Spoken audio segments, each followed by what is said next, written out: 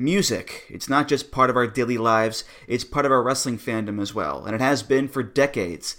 That's where this show comes in. Music of the Mat, the podcast devoted exclusively to the music of pro wrestling, hosted by Andrew Rich. Hey, that's me. Each episode delivers a different topic with a variety of great guests, fun conversations, musical analysis, and of course, a heartfelt pun or two. New episodes drop every other Tuesday on Apple Podcasts, Google Podcasts, Spotify, or your podcast app of choice. Check out Music of the Mat only on the Voices of Wrestling Podcast Network. Este podcast es parte del Voices of Wrestling Podcasting Network. Visita voicesofwrestling.com para escuchar el resto de nuestros podcasts y leer reseñas de shows, columnas y opiniones de lucha libre alrededor del mundo.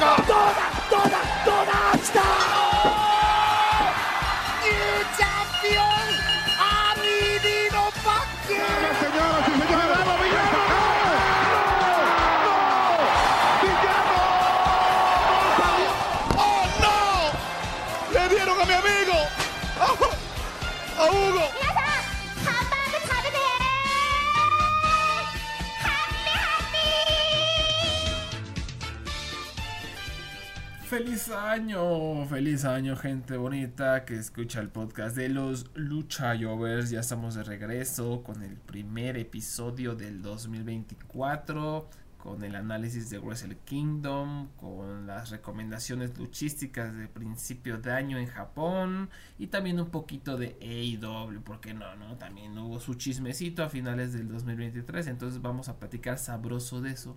Y por supuesto nos acompaña el buen Abraham, ¿no? Que ya regresó de su isla, ¿no? Fue una isla a donde solo va gente rica, ¿no? ¿Tengo entendido? Sí, gente rica que paga $2.50 para cruzar al otro lado. Efectivamente. Es la isla de Culebra, exactamente a 30 minutos de Puerto Rico. Así que estuve allí, en una playa. ¿Y si hay culebras? Pero no hay culebras, pero hay muchos gallos y hay muchos peces y tortugas. Oh. Pero yo quiero hablar primero de una decepción en mi vida. Y es que yo no sé si te ocurrió a ti. ¿De casualidad te llegó los credenciales de prensa de Royal Rumble? No, no soy tan VIP.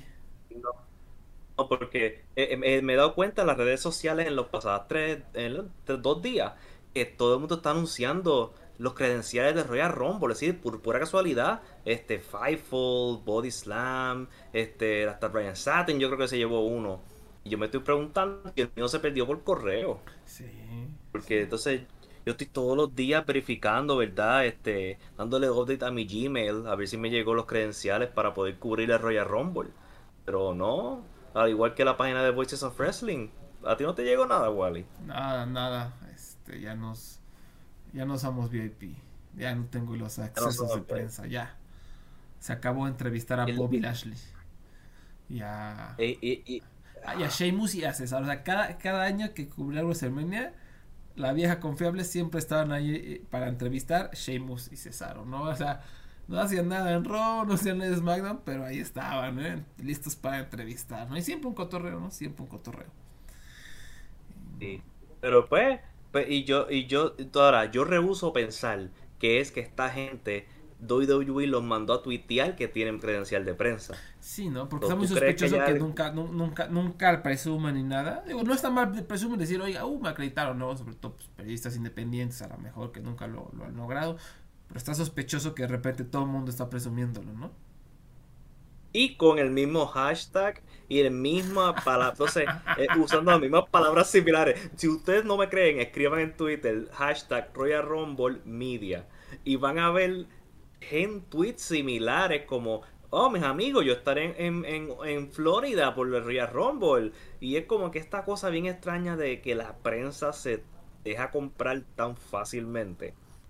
Y es increíble. No, y además, por eso yo estoy... ¿En qué te ayuda? No sé, como departamento de marketing, ¿en qué te ayuda eso de ordenarle a la prensa que diga que va a cubrir el Royal Rumble? O sea, que presuman que los acreditaron. O sea, ¿en qué ayuda eso?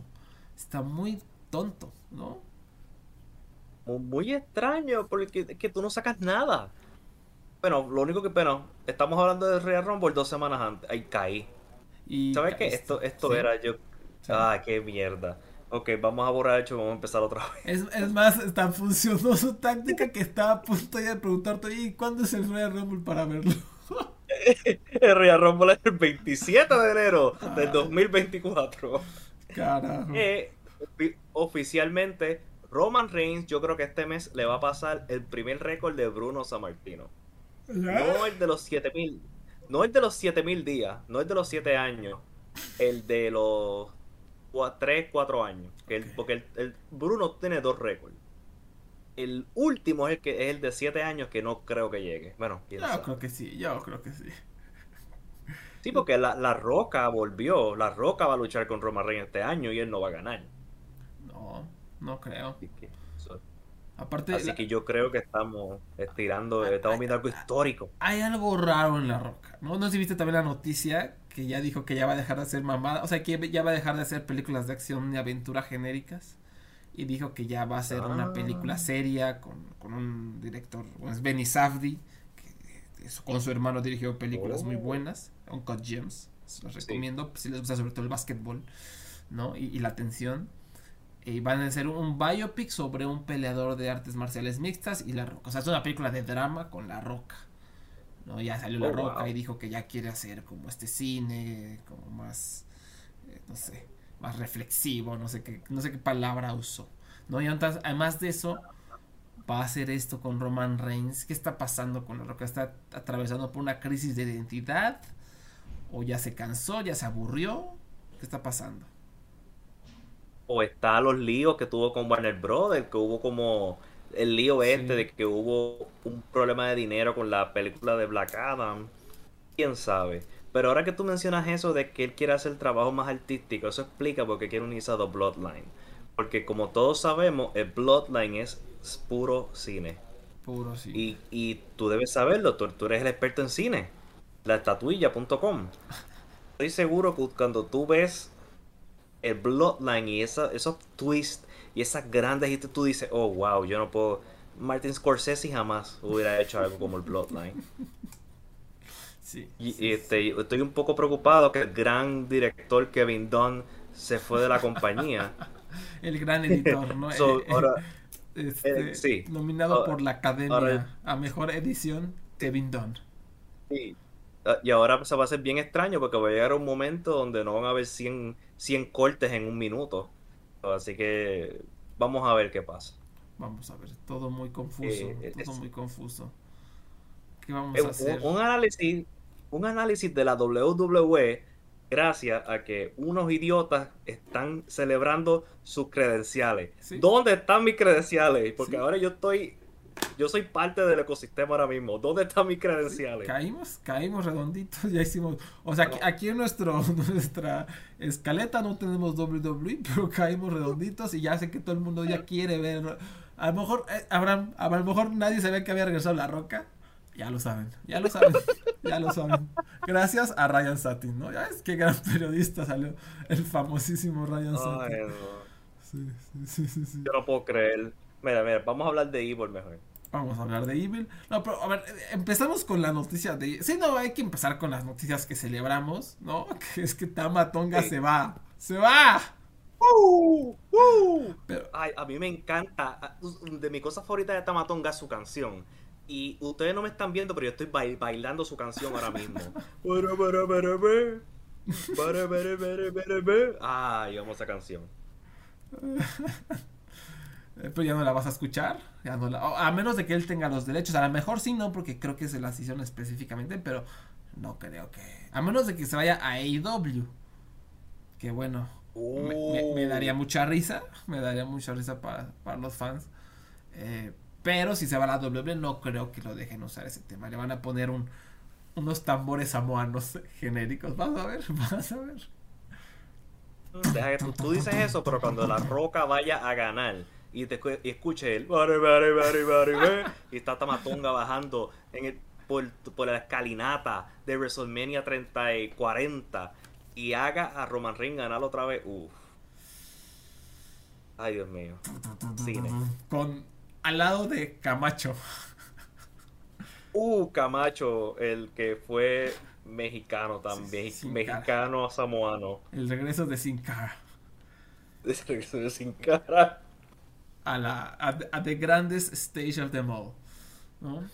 No, Camacho no fue Sin Cara, ¿verdad? Que ese era el otro, el único, perdón. Me confundí de mexicanos. De mexicanos pues, cholos. No, pero bueno, lo mismo. Cosas que pasan. ¿Sabes? No es culpa de nosotros que WWE está pasando samoano por mexicano. Sí. Tongano por mexicano, por favor, ya ves, ya estás con la mentalidad de WWE totalmente. Ay, me van a cancelar ahora, sí. Te llegaron. ¿Verdad que les de Tonga? Te llegaron. La cosa es que está en el nombre, Tamatonga. Ay, Dios mío. Es lo peor de todo. No, es Tangaloa, o sea, dos tongas. Tangaloa. No. Sí, porque el tanga no creo que sea por el tanga. Ay, Dios mío. ¿Sabes qué? Vamos a seguir celebrando Tamatonga que se va. Que ojo, yo no me la creo. O sea, yo no le. Porque a este carnal le gusta hacerse el chistosito. Yo no creo. Yo no voy a creer que ya no está en New Japan hasta que lo vea luchando en un ring gringo. No lo creo. Porque este carnal, según ganando el campeonato en Wrestle Kingdom, que ahorita vamos a hablar de eso, y anunció en la conferencia de prensa bien vergas que ya se va. No dice ya me voy. Porque quiero estar con mi familia, shalala, ¿no? Entonces, bueno, oye, ¿por qué no les dices? O si les dijo qué mal el booking de Gedo, pero si no, qué poca madre, porque Shingo perdió. O sea, Shingo perdió en Wrestle Kingdom para que este carnal se largara en un mes. Y va a luchar contra Evil por este campeonato. Una lucha que seguro va a ser de 0 estrellas. Luchó en G1 Climax, me acuerdo, porque yo pensaba que el tiempo límite de las luchas de G1 era de 20 minutos y resulta que esta llevaba como 50 minutos, ¿no? O sea, me dijeron después que duró 20, pero a mí se me hizo de 50 minutos. Y entonces van a luchar y de repente, ¿qué pasó en la página de New Japan, Abraham?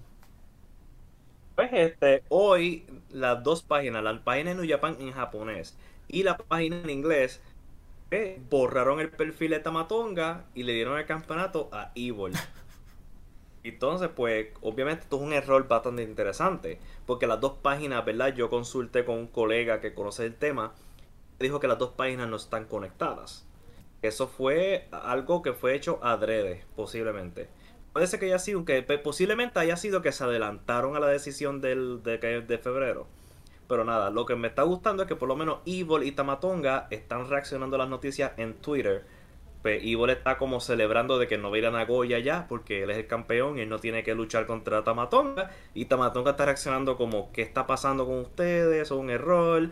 Así que por lo menos este errorcito interesante y ha sido algo gracioso hoy en Twitter, que hacía falta un poquito de levidad en el mundo luchístico. De acuerdo, al menos está esa ventaja cotorra, pero pues no mucho más. Pero ahora sí vamos a hablar de Wrestle Kingdom y ahorita ya enterraremos un poquito más a Tamatonga o a Evil. En términos, primero antes de ir lucha por lucha, en términos generales, ¿tú cómo lo sentiste, Abraham? ¿Cuál sería tu feeling después de Wrestle Kingdom? Yo no salí muy emocionado como que con muchas ganas de seguir viendo New Japan. Como que no, el fin de que va a pasar mañana en New York Dash no lo tuve. Voy a seguir viendo la empresa, no estoy diciendo que voy a dejar de ver la empresa, pero no está la emoción que he sentido después de Wrestle Kingdom, donde yo quiero al otro día o que necesito ver qué va a pasar al otro día inmediatamente, porque quiero ver qué equipos van a hacer o lo que sea, quiero ver cuáles son los próximos pasos. Entonces, algunos de los pasos que han tomado para febrero, por ejemplo, no estoy muy contento con ellos. Ahora, el show yo considero que fue bueno en general. No fue un mal show, pero yo creo que es de los Wrestle Kingdom más débiles que yo he visto. Porque el estándar de Wrestle Kingdom es alto.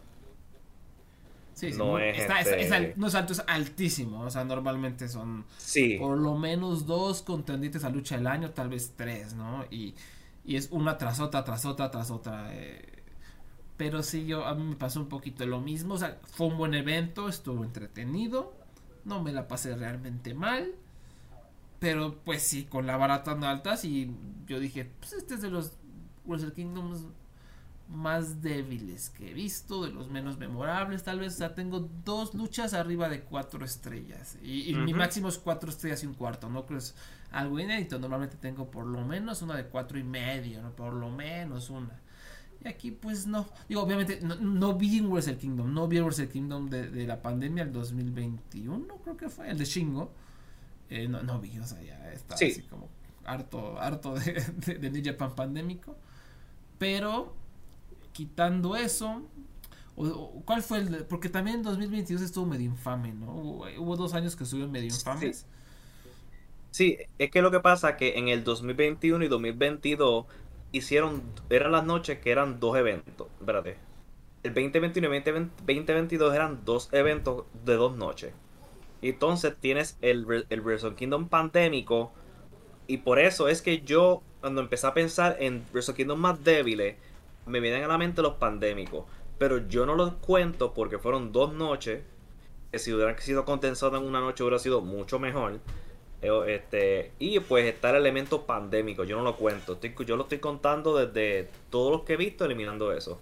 Y posiblemente sí, es el más débil porque no se me ocurre más ninguno. Sí, Y no es un show malo. Porque es un show que, y no es por nada, ese undercard. A mí me pasó como agua, ¿sabes? El show completo, yo no podía creer cuando llegamos como a la sexta lucha, yo estaba sorprendido de que corrió rápido. Y muchas de las luchas fueron cortas. Y eso me gustó mucho. Pero sí, decepcionante porque no es Es como cuando estábamos jugando el G1 el año pasado. Es como que fue un bueno, pero coño, mira el legado de G1. Pasa con Wrestle Kingdom. Mira este super legado que tiene y este es el más débil. Sí, exacto. Pero bueno, igual vale la pena platicar sobre algunas incidencias. Y obviamente aquí otra vez son vistazos a un poco al futuro, a lo que está intentando armar New Japan. No todo es emocionante, creo que no todo le salió bien, pero hay chispazos que vale la pena platicar. Empezando con el New Japan Rambo, que no sé si sea lo más emocionante, pero esto es lo de siempre. O sea, entradas, pelean un ratito, Chase Owens hace algo, dura mucho Chase Owens. Hay un par de entrantes sorpresa, que este año fue Hayato Jr., que es, o sea, creo que fue de los pops de la noche, ¿eh? O sea, el pop de cuando él salió sorpresa fue enorme. Este vato, a lo mejor, si no lo topan, es como un luchador indie muy popular, muy querido, que estuvo por ahí en Michinoku Pro, en Zero One. Se tomó incluso un descanso, si no mal recuerdo. Y la verdad yo me perdí después de su como descanso y ni sabía que seguía activo. Entonces fue así como medio sorpresivo. Y pues ya, ¿no? Ahora sí que Izuka.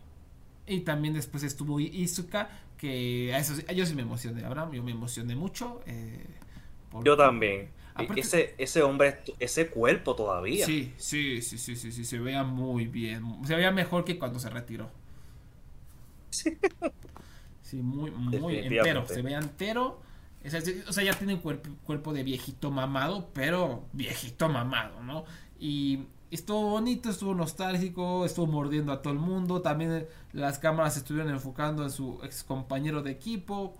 Y está todo asustado. Entonces ese como pequeño segmento, ese pequeño toque cómico le agregó cierta magia a la lucha. Y por supuesto salió con Taichi, que antes de que se retirara pues eran compas. Volvió a sacar la garra de acero, atacó a todo el mundo. Eso estuvo padre, yo me la pasé bastante bien. Y ya, bueno, al final de cuentas, afortunadamente no quedó Chase Owens, lo eliminó el Great Okan. Y pues se quedaron Great Okan. Aparte también está medio anticlimático que ni siquiera hay un ganador, Abraham, ¿no? Simplemente es los últimos 4 ganan y avanzan al día siguiente, van a luchar por el KOPW Championship, ¿no? Y está medio pedorro eso, pero pues es lo que hay, ¿no? Fueron Great Okan, Taiyo Ishimori, Toru Yano y yo. Yo pues tenía la ropa bien extraña de Sí, niño, como de escuela japonesa. Y yo no sé si los zapatos se le fueron a propósito, si fue que se le cayeron y después los usaron. Yo estoy confundido con Joe. yo también. O sea, yo te iba a preguntar, ¿sabes qué Sí. está pasando? Pero quién sabe. No, yo no Muy tengo ni idea extraño. porque Joe es un niño de escuela en estos momentos. Sí, No, sí, sí. yo te puedo decir quién ganó el otro día. ¿Quieres saber? Sí, ¿quién ganó el otro día?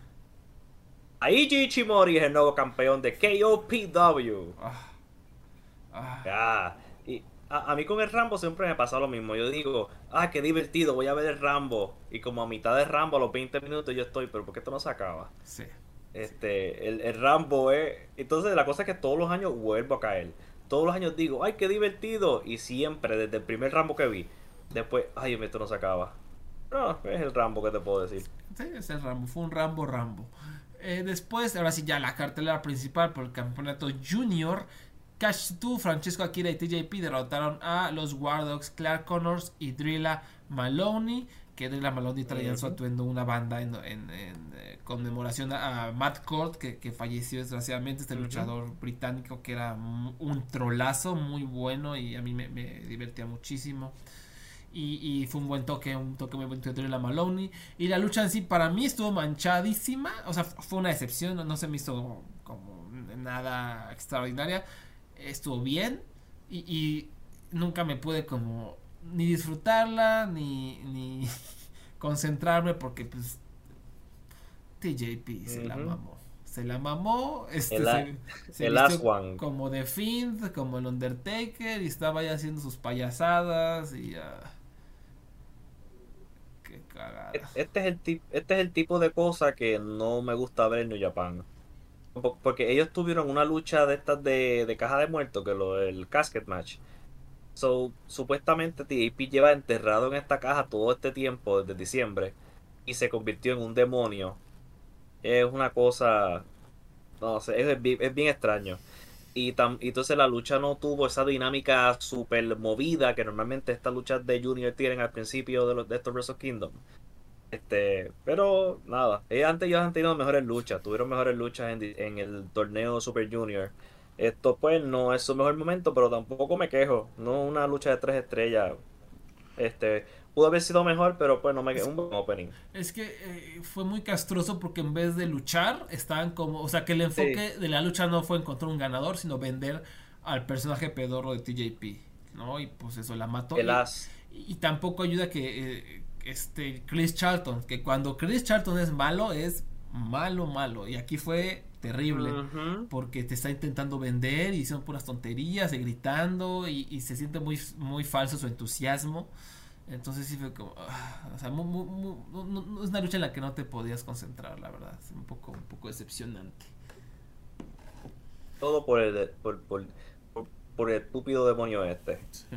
No, y además Connors y Maloney también no tuvieron una buena actuación. O sea, a lo mejor estaban desubicados por Ujú, la máscara, en el sentido de que pues les está costando trabajo conectar con lo del personaje que estaban intentando vender, pero sí ujú. noté muchos esboches y noté como muchas dudas, ¿no? Al momento de pues, interactuar con sus oponentes, ¿no? Y no, qué ridículo, qué ridículo es. Después por el campeonato de la televisión de New Japan, Hiroshi Tanahashi derrotó a Zack Sabre Jr. Una lucha que estuvo chida, como tienen esta ventaja de que tienen que durar poco estas contiendas, tienen que irse más rápido, tienen que irse más recio. Y sí, se me hizo muy triste ver a Zack Sabre Jr. perder porque pues, fue el mejor campeón del año pasado de todo el mundo. Ujú. Y siempre divertido. Para mí fue uno de los mejores luchadores del 2023. Ya saben que es mi luchador favorito. Entonces, pues sí, fue un poco triste. Pero está chido que Tanahashi se hizo presidente y lo primero que hizo fue hacerse campeón, ¿no? Entonces, pues chingón. Y la lucha estuvo chida. La lucha estuvo chida. ¿Qué te pareció? Eso yo te iba a decir. Normalmente que a mí no me importa estas luchas de ellos dos, porque las he visto un millón de veces. Me encantó porque tenía la urgencia que necesita y el final perfecto. Sí. Esos conteos de uno detrás, uno detrás de otro, uno detrás de otro, fue hasta una manera perfecta de Tanahashi llevarse el campeonato.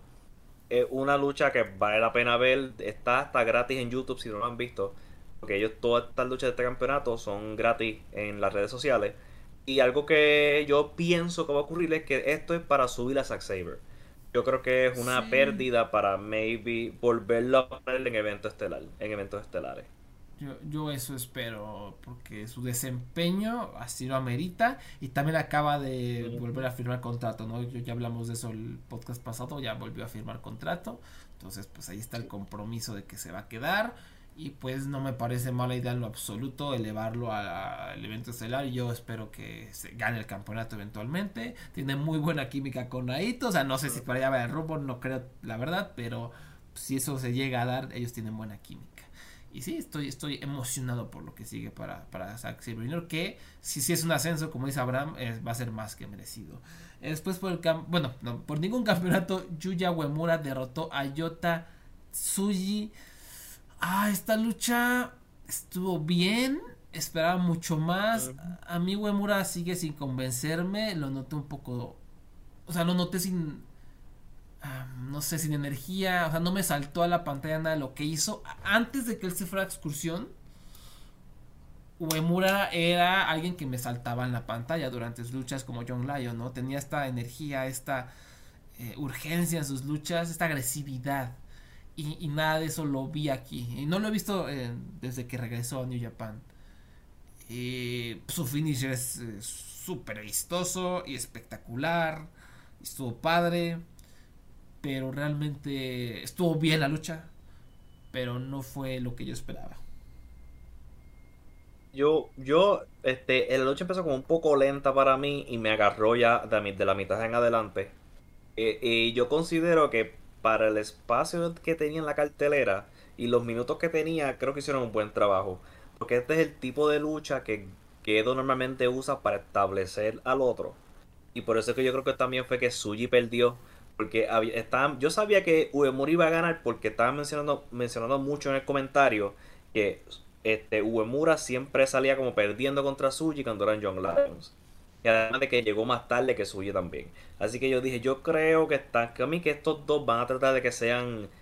Están tratando de unir a Uemura a los otros tres, a Renarita y a Chota y a. ¿Quién más? Se me fue el otro. Eh, Como parte sí, sí, se sí. fue el otro. Yo domino Ahora, Uemura, Suji y bueno, ahorita ya se las peló, ¿no? sí, pero sí pensaba que para unirlo a los otros tres, los caballeros nuevos, como que para unirlo, porque quieren básicamente fundar en estos cuatro luchadores el futuro de esta empresa, por lo menos el próximo año o dos. Así que yo creo que esta lucha es para establecer eso. Y por eso yo considero que no fue gran cosa, pero fue una buena lucha. ¿Y no crees que Suji está perdiendo demasiado? Esa es la cosa, pero es que en New Japan pierden antes de que los vayan a elevar, ¿no? Bastante, a Sí. veces. Sí, pues siento que este hombre no ha ganado nada desde que llegó realmente. Le fue de la patada en el G1 Climax, ha realmente perdido Bueno, sí, todas sus luchas de alto perfil. Pero bueno, algo habla de él y de su carisma y de la fe que yo espero le tienen en él, de que pues a pesar de que pierde, lo seguimos viendo como la estrella, ¿no? Para mí fue la estrella de la lucha y sí. pues seguirá haciéndolo porque es muy bueno. No, es que esa cosa, es que ese hombre, como tú dices, resalta tanto que aún perdiendo, tenemos esta esperanza de que yo creo que hay un plan, yo creo que hay un plan. Y yo creo que ¿sabes? Yo estoy confiando que hay un plan con este hombre. Espero que sí. Porque si no es, porque si no esto es Booking Malpractice Sí. 101. Quien no tiene planes Kaito Kiyomiya, quien salió aquí, fue otra vez un entierro total. Hizo pareja con Shota Umino, quien entró en una motocicleta pedorrísima en la reseña de para Voices of Wrestling fue Sweet Williams, ¿no? Sí. Escribió que Umino entró al edificio con una motocicleta para rendirle homenaje a otro de sus héroes, Fred Durst, el vocalista de Limp Bizkit. Este, Umino lo único que hace es el tributo, o Sí, soy yo. ese es el problema de Domino también un poquito, ¿no? O sea, ya creo que ya nos ganó en cuanto a habilidad en el ring y carisma, pero como que no se termina de sentir auténtica la cosa, ¿no? Y es esta mezcla de Tanahashi con Moxley, ahora con Fred Durst. Como que quiere ser chico malo, pero al mismo tiempo quiere ser el chico carisma tipo Tanahashi y no le Ujú. sale. ninguna de las dos al 100%.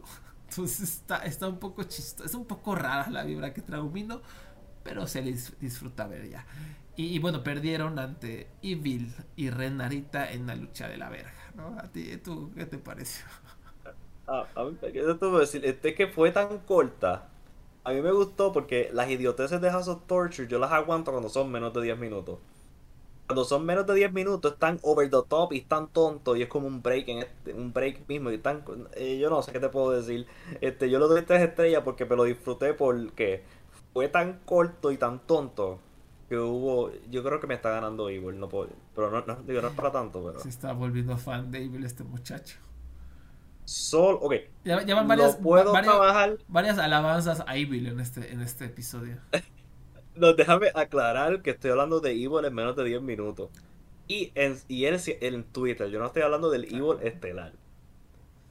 Bueno. Vamos a aclarar. Y otra vez perdió otro de los que se supone que están elevando, que es Uemura, pero ganó Narita, que a lo mejor Narita lo necesita más, ¿no? Obviamente es el patito feo de los mosqueteros, ¿no? Se supone que son los 3 mosqueteros, para mí son 4, ¿no? Tsuji, Narita, Umino y Uemura. Uemura. Y Narita creo que va a ser el que más le va a costar trabajo, porque es el más feo. Aunque Tsuji es feo, pero tiene, no sé, tiene algo, esta cara de bastardo que le funciona, ¿no? Le funciona a su personaje, y Narita simplemente es feo, perdón, pero es feo. Y es la sonrisa. Sí, la sonrisa, el diente pozolero. Tsuji. Sí. Y Narita pues está feo y como que no es tan carismático. Y en este caso a mí nada más lo que me preocupa es esto, o sea, realmente te vas a elevar en esta facción, te vas a elevar haciendo puras trampas, no sé, yo no estoy convencido de que eso vaya a funcionar. Bueno, preguntar a Cho, su carrera ha cambiado mucho desde que se unió a la Casa de la Tortura.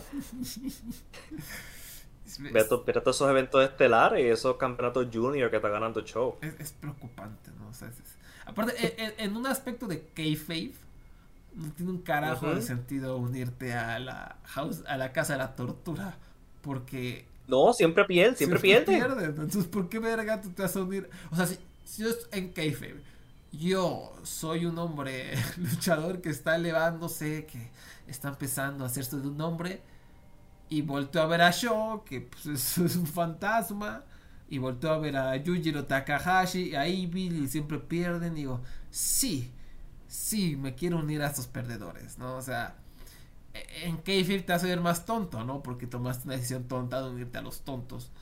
Entonces, pues yo no entiendo nada, bro. Yo no entiendo nada. Entonces, por eso te digo que entiendo que estos 4 son la nueva fundación de New Japan sobre la que van a construir la próxima década. Pero hay algunas cosas que me preocupan, ¿no? Algunas decisiones que no creo que sean buenas, como que Tsuji pierde todo el tiempo, como que Uemura no se ha logrado destacar, pero bueno, el asterisco apenas regresó. Como que Umino al principio sentí que lo estuvieron forzando mucho, ya él a base de calidad lo está logrando, pero creo que no le han ayudado con el personal. Yo creo que Umino se tiene que ir a México, o sea, de verdad tiene que venir a aprender a México, ¿no? Porque en México se viene a aprender y creo que a Shota le urge una excursión a México, o sea, tantos luchadores que aquí vinieron a hacer su personaje, le va a venir de maravilla, o sea, para terminar de asentarse. No, creo que ahí la cagaron. No tendrían que haber traído un ratito, aunque sea medio año México. Y para terminar el pensamiento, la reflexión, pues Narita está pedorro, ¿no? O sea, pues, está una facción pedorra y está pedorro. Entonces, como que no me preocupa un poco la dirección de estos 4 mosqueteros. Pero, pues, seamos optimistas. Yo todavía confío un poco en Gedo. Sí. Oye, no hablamos de Kaito Kiyomiya. O sea, es que de hecho el final de la lucha, haz de cuenta que Kaito Kiyomiya se lo tragó a la tierra porque el camarógrafo no lo volteó ni a ver. Y pues ya, se fue. Bueno, lo tratan mejor como quiera. Sí, como quiera lo tratan mejor. Y el público lo quiere, ¿no? Yo ya, o sea, ya bésense. ¿Por qué no se besan? Ya lo contratan. O sea, ¿cuál es la necesidad de estar haciendo? También luchó al día siguiente a New Year's Dash. O sea, ya se siente más como luchador de New Japan. O sea, ¿por qué no se besan? ¿Qué pasa? ¿Qué está pasando? ¿Qué intriga? ¿Qué y en Noah, él es equipo de un luchador de New Japan, de Oiwa. Es cierto. a lo mejor que se puso a ver rom-coms de los años 2000 y está en esto de que no se besa, ¿no? ¿Sabes? Que hay esta tensión sexual entre los protagonistas. Sí. Entonces él quiere replicar esa tensión sexual entre Kaito Kiyomiya y New Japan. Oh, pero no sé si funciona, ¿no? Porque son medios muy diferentes, creo yo. Yo espero que sí, eso es lo mejor para ellos dos. Sí, Hay veces que uno simplemente sabe. De acuerdo. Después tuvimos la mejor lucha en la carrera de Tama Tonga por el campeonato Never Openweight. Derrotó a Shingo Takagi, ¿no? O sea, por lo menos dijo, bueno, ya me voy a echarle ganas por primera vez en mi vida. Y le echó ganas. Y bueno, Shingo es Shingo. O sea, Shingo es Dios, ¿no? O sea, eleva todo lo que toca hace oro, ¿no? Es Drogba, ¿no? Que le aventaban unos balones y los bajaba como si no pesara nada y metía goles, ¿no? Es ese Shingo Takagi, eso es para la industria. Y aquí fueron una muy buena lucha. No sé tú cuántas estrellas le diste, ¿qué te pareció? Yo me fui con 4. Pues se dieron hasta en la madre, entretenido de principio a fin. Tamatonga en uno de los highlights de su carrera. Una lucha que y también influye que sorprende, porque nadie quería ver esto, ni Chingo quería ver esto, pero porque creo que se quejó públicamente de que le estaban dando un refrito para Wrestle Kingdom, pero en general sí, a mí me encantó, yo estuve sorprendido de lo bueno que estaba y me gustó que terminó con el Jay Driller. Estuvo chido el final, pero a ver, sí. ahí va Wally el amargado. Estoy un poco cansado, estoy harto de que todos los miembros del Bullet Club crean que es bien original y bien impactante cuando usan los finishers de los miembros, de los jefes pasados del Bullet Club, ¿no? O sea, otra vez aquí, ¡oh! Y más, también no me ayuda que Chris Charlton mame, ¿no? Entonces, ¡oh! ¡Wow! El Bloody Sunday de Finn Balor, bueno, de Prince David, no, el Styles Clash, el Gunstar, no puede ser, eso todos lo hacen, o sea, todos lo han, Kenny Omega lo llegó a hacer, ¿cómo se llama? AJ Styles lo llegó a hacer, o sea, todo el mundo hace esta cosa. El fantasma. El fantasma. Qué el fantasma lo hizo en el G1.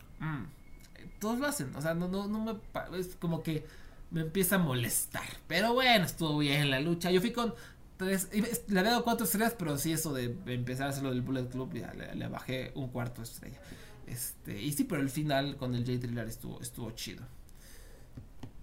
Sí, muy buena, porque de verdad que esto es el calibre de Salón de la Fama con Shingo Takagi. Sí, no es una cosa de locos, es una de locura. Shingo es un crack. Y después de la lucha, algo muy interesante, apareció Dolph Ziggler, que es Nick Nemeth. Es Nick Nemeth y su hermano Ryan Nemeth, ¿no, Abraham? Exacto, sí. Su hermano es Ryan, que ahora está cogiendo pauta como nunca. Que bueno. Porque y sí. Si mi hermano es Nick Nemeth, yo estuviera haciendo exactamente lo mismo. Sí, de acuerdo.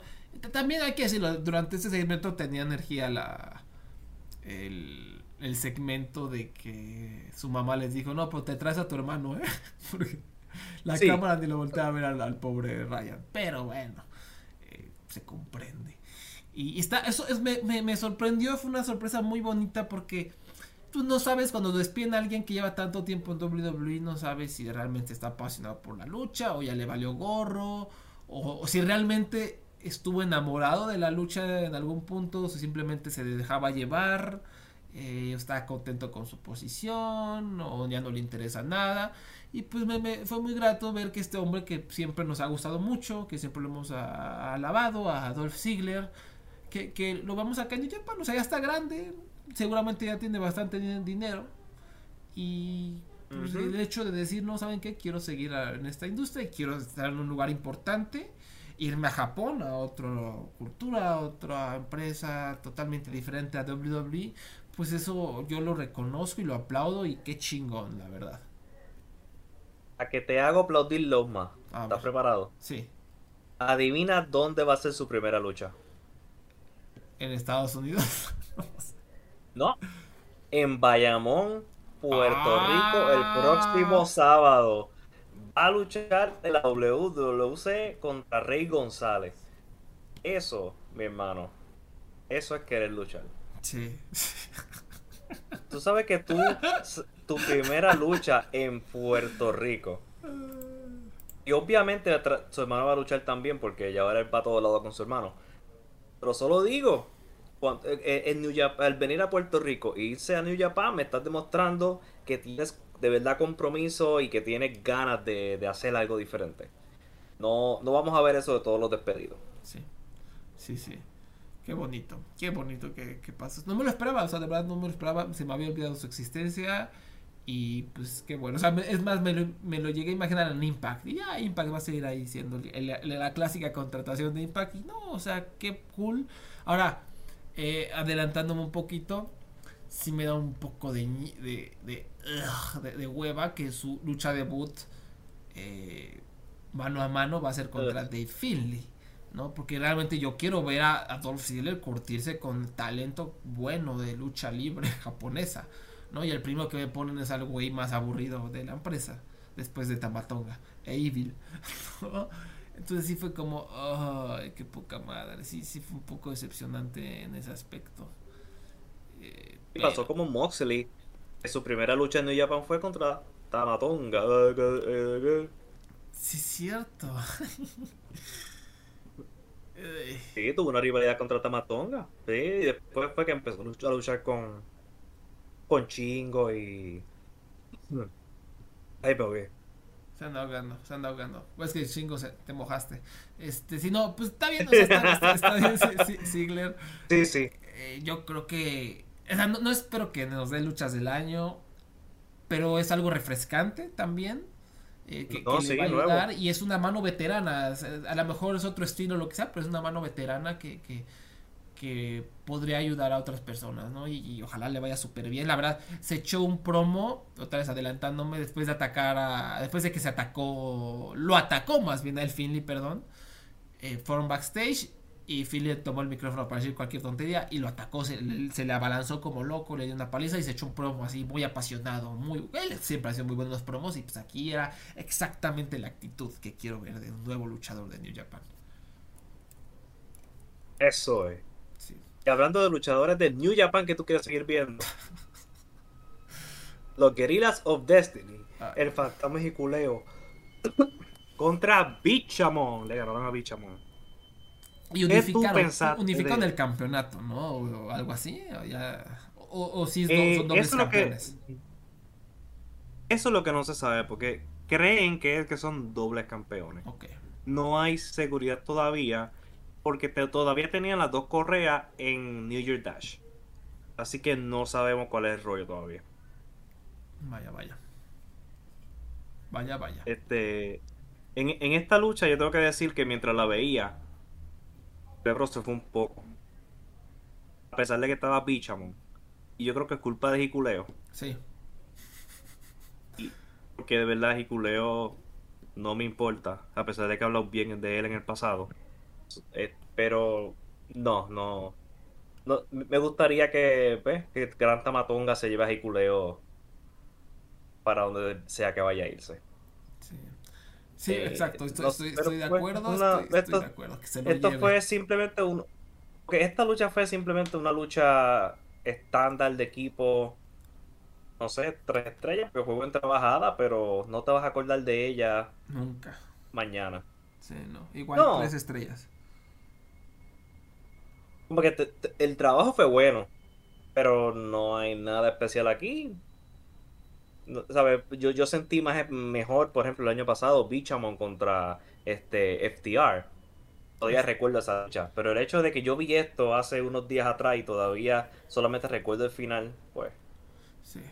Aparte, es que es una combinación fea. O sea, el fantasma no es un luchador que tú digas, quiero ver luchar a el fantasma. A lo mejor quiero ver su actitud y quiero ver su entrada, pero no quiero ver luchar. Y luego a Hikuleo, que es una patata con patas, pues no, o sea, no me inspira nada este dueto. Que esperemos desaparezca y se lleven a Hikuleo a Estados Unidos para que sea. ¿Sabes qué? Vamos a hacer vibras positivas. Tamatonga con el micrófono, interrumpiendo a Roman Reigns, y atrás de él va a estar así, va a estar Hikuleo con los brazos cruzados así. Como la vieja confiable, la que le gusta a Vince McMahon, va a estar así, callado. Callado todo el tiempo, no va a hablar por varios meses. Simplemente va a estar así observando. Y los comentaristas van a decir, oh, qué imponente es Hikuleo, ¿no? Y eventualmente es alto y grande. Eventualmente, ¿qué crees, Abraham? ¿Qué crees? Hikuleo va a traicionar a Tamatonga, sí. El guardaespaldas va a traicionar al hombre que está cuidando, sí. Así va a ser. ¿Y se va a quedar con Roman Reigns? Puede ser que sí. Y se va a convertir en el... No, yo creo que esto es lo que va a pasar ahora. Tamatonga cuando se traicionen, ya va a acabar la rivalidad entre Tamatonga y Roman Reigns. No sé cómo, no sé, pero Tamatonga va a ser campeón intercontinental, ¿cómo ves? ¿No? Va a ser campeón intercontinental. Y Hikuleo lo va a traicionar. No lo va a traicionar. Se va a cansar de Tamatonga, porque Tamatonga lo ha estado tratando mal, ¿no? Lo está dando por sí, sentado. lo empuja, lo insulta. Sí. O sea, no aprecia lo que Hikuleo le ha hecho por él, le ayudó a ganar el campeonato intercontinental, ya sabes. Todo eso le ayudó y Hikuleo se cansa. Y ya sabes, o sea, va a haber un Raw en el que Tamatonga se enoja y lo empuja. Lo empuja. Y se ve como que Hikuleo va a estar a punto de responder. Y el público de la WWE entrenado va a empezar a volver loco. El universo WWE, perdón. Va a empezar a gritar porque ya por fin Hikuleo va a responder. Pero no va a responder todavía, Abraham. No va a responder todavía. No va a ser dentro de 2 semanas. En algún pay-per-view. Halloween Havoc. No sé si existe eso todavía. Va a ser ahí. Sí, en NXT. En NXT, pues ya no sé ni qué pedo. Y ahí va a ser. Ahí va a ser cuando por fin Hikuleo lo ataque, ¿no? Y va a tomar el micrófono y todo el mundo va a decir, no sabía que podía hablar Hikuleo, ¿no? Y ya va a hablar, se va a echar un promo. Y ya van a luchar en el siguiente pay-per-view en No Mercy. No sé si todavía exista, No Mercy, van a luchar. Y en NXT. Ajá, entonces Hikuleo, puta madre. Y Hikuleo se va a convertir en nuevo campeón intercontinental. Y Abraham va a proceder a tener el reinado de 3 estrellas menos memorable de todos los tiempos como campeón intercontinental. A través del cual, o sea, el plan original a través de ese reinado como campeón intercontinental de Hikuleo es elevarlo. Es que sea el próximo campeón mundial de la empresa. Porque Vince se excita. O sea, ve a Hikuleo y se excita, ¿no? Empieza a sudar, le empieza a sudar las manos, le empieza a latir el corazón. Este es mi campeón, velo, es enorme y torpe. Entonces, el objetivo de todo lo que he dicho hasta este momento es que Hikuleo sea el campeón de la WWE. El problema es que su reinado como campeón intercontinental va a ser un fiasco, porque no tiene personalidad, porque lucha como patata. Y entonces Vince McMahon se va a aburrir en 2 meses. Le va a quitar el campeonato Brock Lesnar. No, ni siquiera Brock Lesnar. Se lo va a quitar Shinsuke Nakamura, ¿no? No, me llegó bien bajo entonces. Sí, bien bajo. Y Hikuleo va a desaparecer misteriosamente. De repente un día el universo de la WWE, ¿no? Durante un corte comercial va a ver ahí a Hikuleo backstage, mientras Akira Tozawa, vestido como ninja, está comiendo sushi frente a Cedric Alexander, ¿no? Que no sé si todavía exista. Yo supongo que sí. Sí, todavía está vivo backstage. Entonces va a ser un segmento que se supone que es de risa. Ahora, ¿no? Se supone que es así como un segmento, pero no da risa. Al universo de la WWE sí le da risa, ¿no? Pero al universo racional de seres humanos no le da risa. O sea, al ser humano normal, el que no carga campeonatos intercontinentales por la calle, ¿no? O sea, el ser humano normal no da risa. Pero ahí va a estar Hikuleo haciendo alguna payasada, ¿no? Y va a ser algo chistoso. Y Vince se va a dar cuenta de que es chistoso Hikuleo, de que está cotorro, ¿no? No sé, alguna graciosada tendrá. Entonces va a proceder a explotar esa graciosada durante 2 semanas.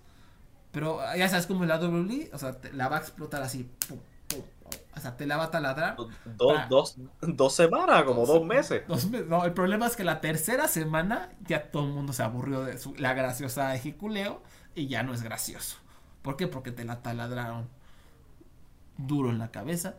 Y ya, ahí, ese va a ser la balada de Hikuleo, va a estar ahí y un día, en un viernes negro, Ryan Satin, ¿no? El rey del Royal Rumble, Ryan Satin va... No, Ryan Satin no, hay no que me cae bien, ¿no? Sean Rossap, ¿no?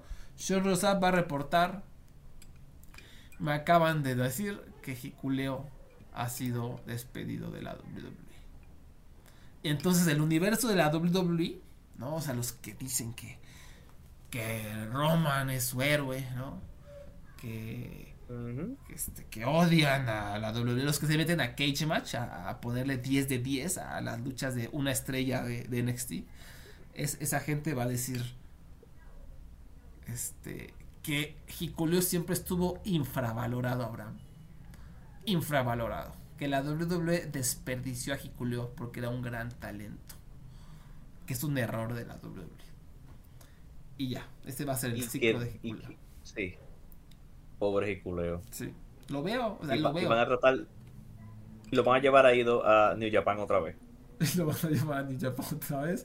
Van a hacer otro refrito. ¿Te acuerdas como cuando regresaron estos nefastos los Galos y Carl Anderson? Así van a regresar. Ah, sí, sí, tu equipo favorito de todos los tiempos. Sí, van a retar a Shota Umino y Renarita reunificados en 6 años. Y pues así va a ser. Así va a ser. Pero sí, ese recuento estuvo más interesante que esta lucha. Sí, sí. Yo creo que Estoy seguro que ustedes, lo que están escuchando, se van a acordar más de esto que de esta lucha. No tengo dudas, no tengo dudas. De la siguiente lucha yo tampoco me voy a acordar mucho, no porque esté mala, sino porque estoy un poco hasta la madre de estos dos. El desesperado bendito sea venció a Hiromu Takahashi. Me costó trabajo concentrarme, ser honesto, como que no estaba emocionado. Hiromu, hay algo que este año en particular ya se siente que su cuerpo ya está empezando a sufrir las consecuencias de la chinga que se metió durante los primeros 2-3 años de New Japan. O sea, no estoy diciendo que son Tanahashi para nada, ¿no? Todavía da luchas muy buenas. De hecho, algunas de mis luchas favoritas del año fueron con Hiromu en el Best of the Super Juniors. Pero si hay algo como que lo siento desconectado, ya no siento esa misma intensidad y creo que es lo mejor para él y para su cuerpo porque sí se pasa un poco de rata, pero no pude conectar con esta lucha. La verdad, el final me gustó mucho y fui muy feliz con el desesperado ganando, pero hubo algo con lo que no pude conectar. ¿A ti qué te pareció? Sí, exactamente lo mismo que lo de Hiromu también. Tengo que admitir que desde que dejó de ser high flyer, high risk, mi interés en él bajó. Porque es como que hasta bajó de estándar y todas sus luchas ahora siguen una secuencia similar. Y por ejemplo, esta lucha fue básicamente un trabajo de pierna durante mucha parte de ella.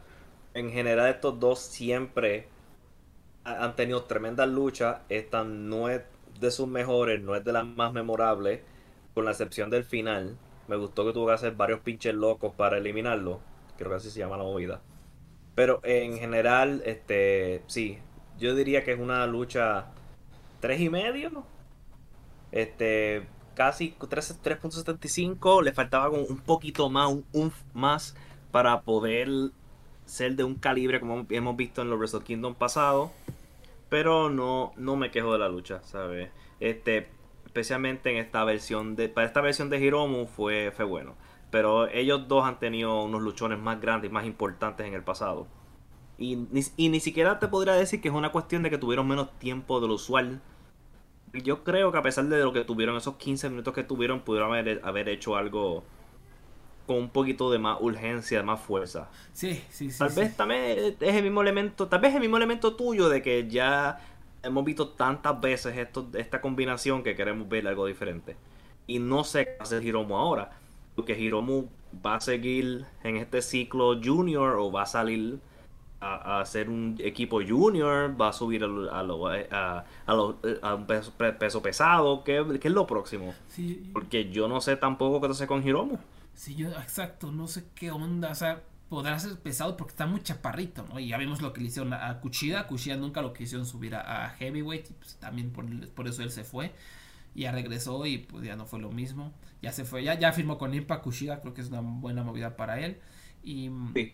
y Hiromu no sé, o sea, no es enorme, no es gigante, no sé si lo quieran elevar a Heavyweight. Y ese es siempre ha sido el problema con New Japan, ¿no? La gente que se estanca en la división junior. O sea, muchos se estancan aquí, ya no puedes hacer más, ¿no? Más que ganar y perder el campeonato, ganar, perder el campeonato. Y Hiromu tuvo un reinado tan largo y le tocó además la pandemia que ya se siente un poco como gastado, ¿no? O sea, ya como que ya vimos todo lo de Hiromu. Pues eso me parece un poco preocupante, que se nos quede ahí. Y pues ya, o sea, que se convierta en un acto que digas, ahí viene Hiromu, ¿no? Que se convierta en Bob Esponja con los pantalones rotos, ¿no? Que digan los peces, ay, ahí viene otra vez Hiromu Takahashi, ¿no? Hacer lo mismo de siempre. Entonces, eso me da miedo, pero igual creo que él tiene mucha carisma y el público japonés lo va a seguir apoyando. Simplemente, no sé, hay algo que no me cuadra. Y para notar, o sea, en este punto la verdad, pues habían perdido todos los ingobernables. Tsuji perdió, Shingo perdió, Hiromu perdió, Bushi ni sus luces. Entonces, pues eso le daba otra capita más al evento estelar entre Naito y Sanada, que casi hablamos ya de ella. Primero por el campeonato global, David Finlay derrotó a Jon Moxley y Will Ospreay en la que fue mi lucha favorita de la noche. No sé, la tuya, Abraham. No, sí, yo no sé si esto o la otra fueron mi lucha favorita. In the hobby, it's not easy being a fan of ripping packs or repacks. We hype ourselves up thinking, maybe I can pull a Ken Griffey Jr. rookie card, but with zero transparency on available cards and hit rates, it's all just a shot in the dark. Until now. Introducing Slab Packs from ArenaClub.com, the only repack that provides real value, a complete view of all possible cards, and clear hit rates for each one. Now, when I buy Slab Packs at Arena Club, it finally feels like I know what I'm getting. I was able to open an Arena Club slab pack, and I'll be honest, it was a lot better than what you normally do. Say you go to a card show, and there's a random innocuous brown bag of cards, and yeah, you can open it, and look, it's going to be junk. You know what I mean? Like, you know what you're probably going to get in those. Maybe you find that fun, and sometimes I do. Sometimes I like just opening up cards and saying, hey, look at some random cards or whatever. But if you're really in this game to find value and find particular cards, it sucks to have to buy these mystery packs, and it ends up being, almost nothing. Nothing of value. Not with Arena Club. You can display, again, of all available cards, hit rates, grading, so you know that when you're opening up this slab pack, you are going to get something valuable. You are getting something good. And Arena Club, in addition to having those great slab packs we just talked about, is also a marketplace for card collecting, buying, trading, selling, displaying, all that sort of stuff. But those Arena Club slab packs, man, they are revolutionizing the repack game with transparency. After your pulls are revealed, they'll immediately be placed in your vault for safekeeping or trading and selling, and you can have them officially graded by Arena Club as well. So again, sending these things off, it's going to be officially graded by Arena Club. And the Arena Club grading process is accurate, fast, and transparent, with full grade rationale provided and explanation of how your card was scored. So whether you're buying, selling, trading, or displaying, Arena Club is the card collecting platform that you have to check out. So right now, I've got a special offer here for Voices of Wrestling Network listeners. You can get 10% off of your first purchase by going to arenaclub.com/VOWnet. Again, that's arenaclub.com/VOWnet. Now, that's a crazy offer. That's 10% off a $400 slab pack. $40 off right there. 10% off your first purchase. No matter what that purchase is, 10% off. Again, that's arenaclub.com/VOWnet. arenaclub.com/VOWnet for 10% off your first purchase on Arena Club. And we thank them for sponsoring the Voices of Wrestling Podcast Network.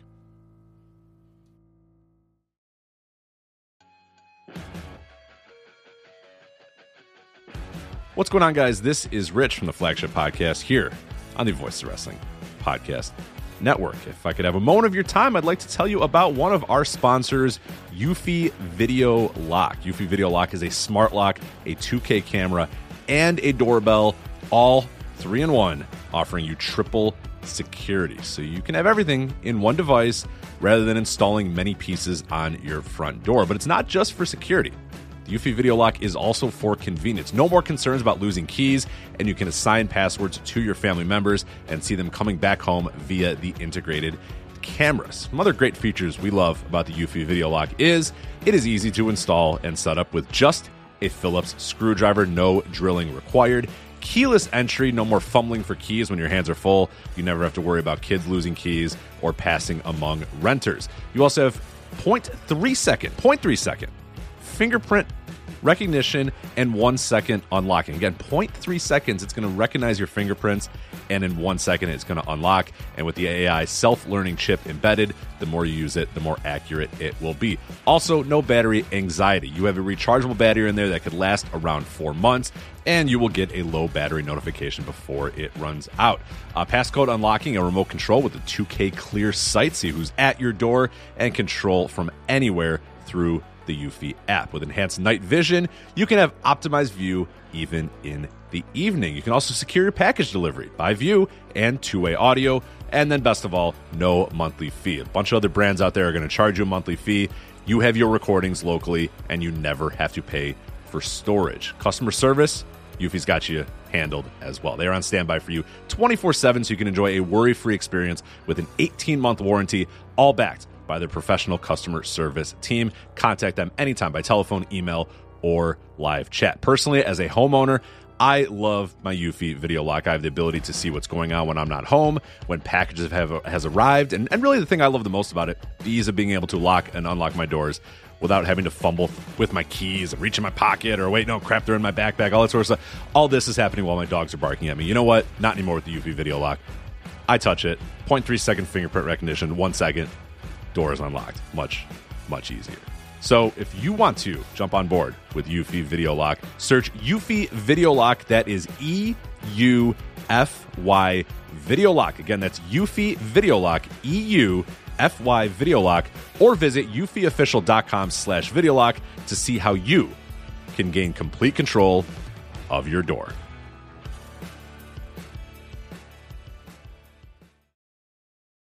Pero esta fue bien especial y me gustó que jugaron con el elemento de que nadie quería a David Finlay, porque la historia de la lucha fue Jon Moxley y Ospreay dijeron vamos a darle hasta en la madre a este tipo porque no lo queremos en la lucha, y eso es lo que tienen que hacer porque es lo ideal, jugar con el sentimiento que nosotros como audiencia tenemos, y el que haya ideado esta idea de darle hasta la madre a Finlay, perfecto, ¿sabes? Como que sí. Le aplaudo.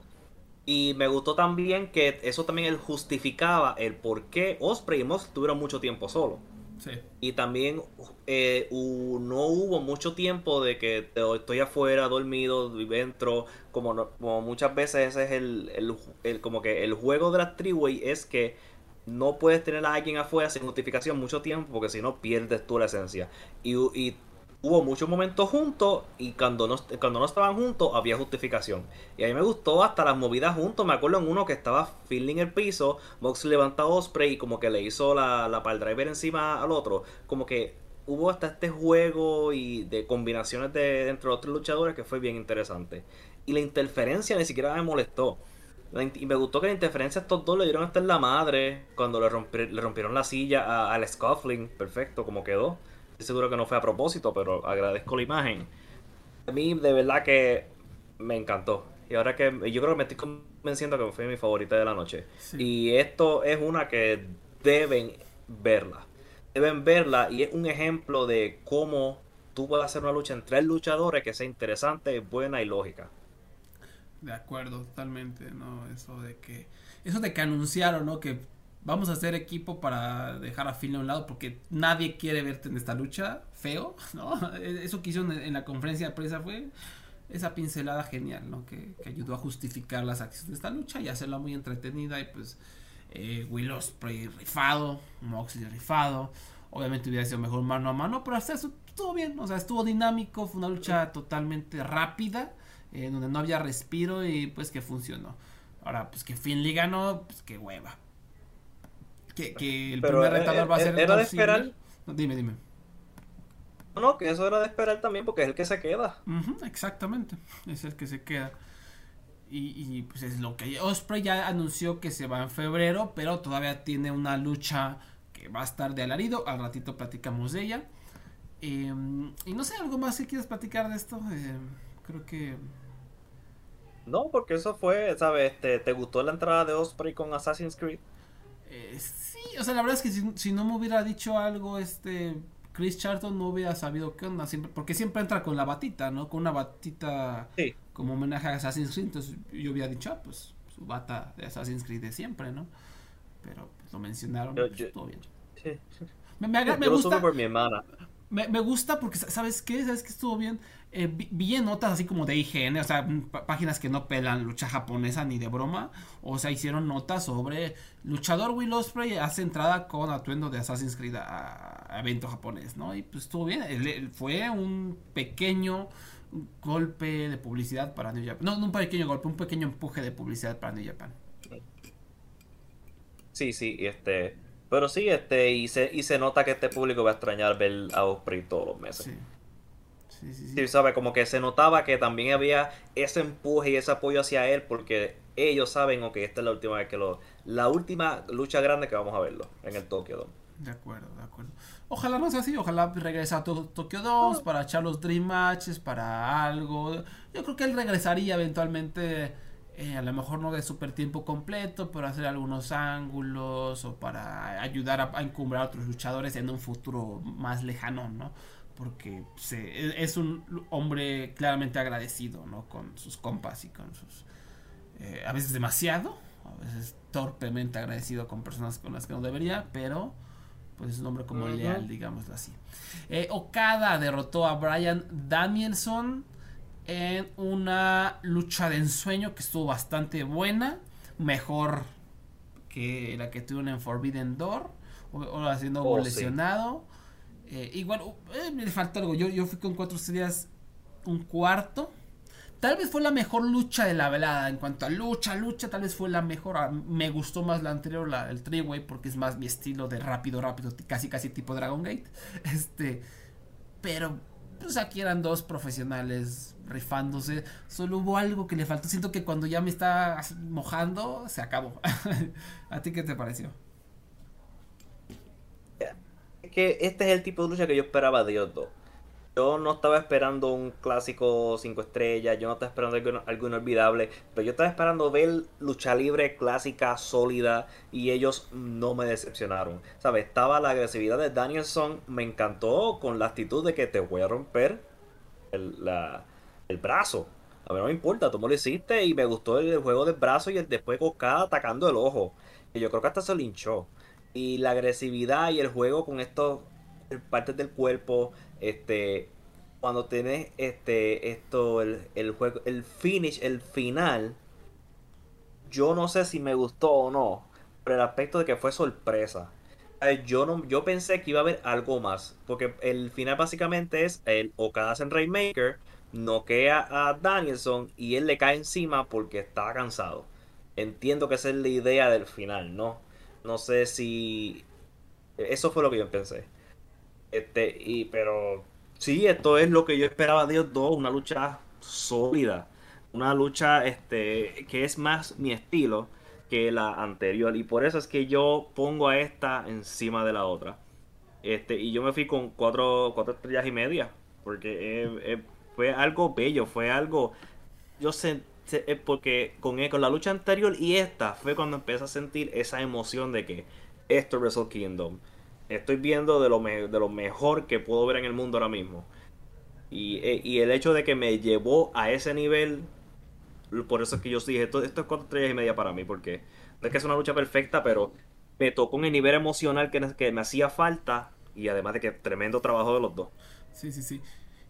Y fue diferente a todo lo que vimos el resto de la cartelera. Fue como más, no sé si clásico sea la palabra, pero más de te voy a trabajar este miembro, este brazo, y de ahí vamos a construir la lucha y pues eso la hizo obviamente brillar y pues son dos genios, entonces estuvo chido. La verdad es lo que se esperaba, aunque repito, como que yo sentí que ay, ya me estaba mojando más y como que acabo, como que quería un poquitito más, pero estuvo chida, sin duda alguna de lo mejor en lo que va del año, ¿por qué no? Y algo que no es lo mejor en lo que va del año, Abraham, es el evento estelar. Donde Tetsuya Naito derrotó a Sanada. Cuéntenos, ¿cuál fue su experiencia viendo a Sanada en el evento estelar? Yo no puedo creer por qué Sanada estaba luchando por cómo el carajo este hombre empezó su reinado decente y él se ha ido exponencialmente a través del tiempo poniéndose peor y el Sloppy Sanada salió por completo, ¿sabes? El hombre hizo tantos errores que yo me quedé que Sanada, este es el fucking Tokyo Dome, este es el evento estelar, yo sé que tú vas a perder, nadie aquí cree que tú vas a ganar, pero coño, dale emoción, dale algo. Como que no se veía, Sanada estaba luchando como si estuviera en un house show en un pueblo, qué sé yo, en un destruction o algo así, porque y es increíble, ¿sabes? Naito hizo un fucking milagro que me despertó con casi a mitad de lucha, porque todo tuvo que recaer encima de Naito, porque de verdad, Sanada fácilmente está él la peor lucha de su reinado. Sí, Pasa fácil. Y eso es decir mucho. Porque, y a mí no se me ocurre, ¿sabes? Él luchó con Evil. Y su lucha con Evil considero que fue más entretenida que esta. Y yo no se lo pongo en las manos a Naito. Naito intentó. Pero cuando él está bajando el ring con esta cara de tristón porque va a perder. Entonces, para colmo está fallando, ¿sabes? Se le está resbalando a Naito. Él cayendo antes de tiempo, antes de que Naito pueda hacerle algo. Yo, bueno, hombre, qué carajo, este es el Tokyo Dome. Ay, no, o sea, sí, hubo un botch especial, ¿no? Uno específico que sí fue así como, no man, o sea, ya hacia la recta final, que fue como, no manches, a nada, qué vergüenza, o sea, es que no. Y también ese error de New Japan, o sea, tienes un luchador que ha demostrado una y otra vez que es torpe, que no lo puedes poner en el evento estelar, o sea, no, es la historia, shalala, no puedes hacer esto. Agradezco un poco el experimento y a alguien diferente, pero puta, es que Sanada es un maniquí. Hey, yo no entiendo cómo tú bocheas un destino. Tú no estás haciendo la movida. Lo único que tú tienes que hacer es caerte al piso, coger un bump de espalda, un bump clásico de lucha libre. ¿Cómo tú bocheas el boche un destino? Tú no sé si lo recuerdas. Sí. Creo que es el que yo te decía, pero ay, no. Sí, porque Naito fue corriendo cuando estaba en el aire, él cayó antes de tiempo. Naito no dio la vuelta y ya le estaba en el piso. Y yo, ay, Dios mío. Muy mal Sanada. Como dices, yo creo que sí fue la peor de su reinado, ¿no? Y eso la barra estaba baja. Y un experimento fallido. Salieron el boletaje de Wrestle Kingdom, creo que le fue bien al evento, ¿no? O sea, no fue ningún fracaso, sí. ¿No? Pero bueno, o sea, era Naito en el evento estelar, con una historia de años, ¿no? De los ingobernables. Pero no sé si un público internacional haya sido como wow. O sea, si nunca has visto New Japan y viste este evento estelar, pues no creo que te hayas quedado fascinado. Menos porque duró ¿no? Duró casi una hora este evento estelar horrible, ¿no? Se me hizo eterno. Duró... 55, ¿Quieres saber cuánto duró? 55 minutos, 25, ¿no? 25 minutos. 25 minutos. Yo pensé que el Tokyo Dome, el récord de las taquillas vendidas fueron 27.422.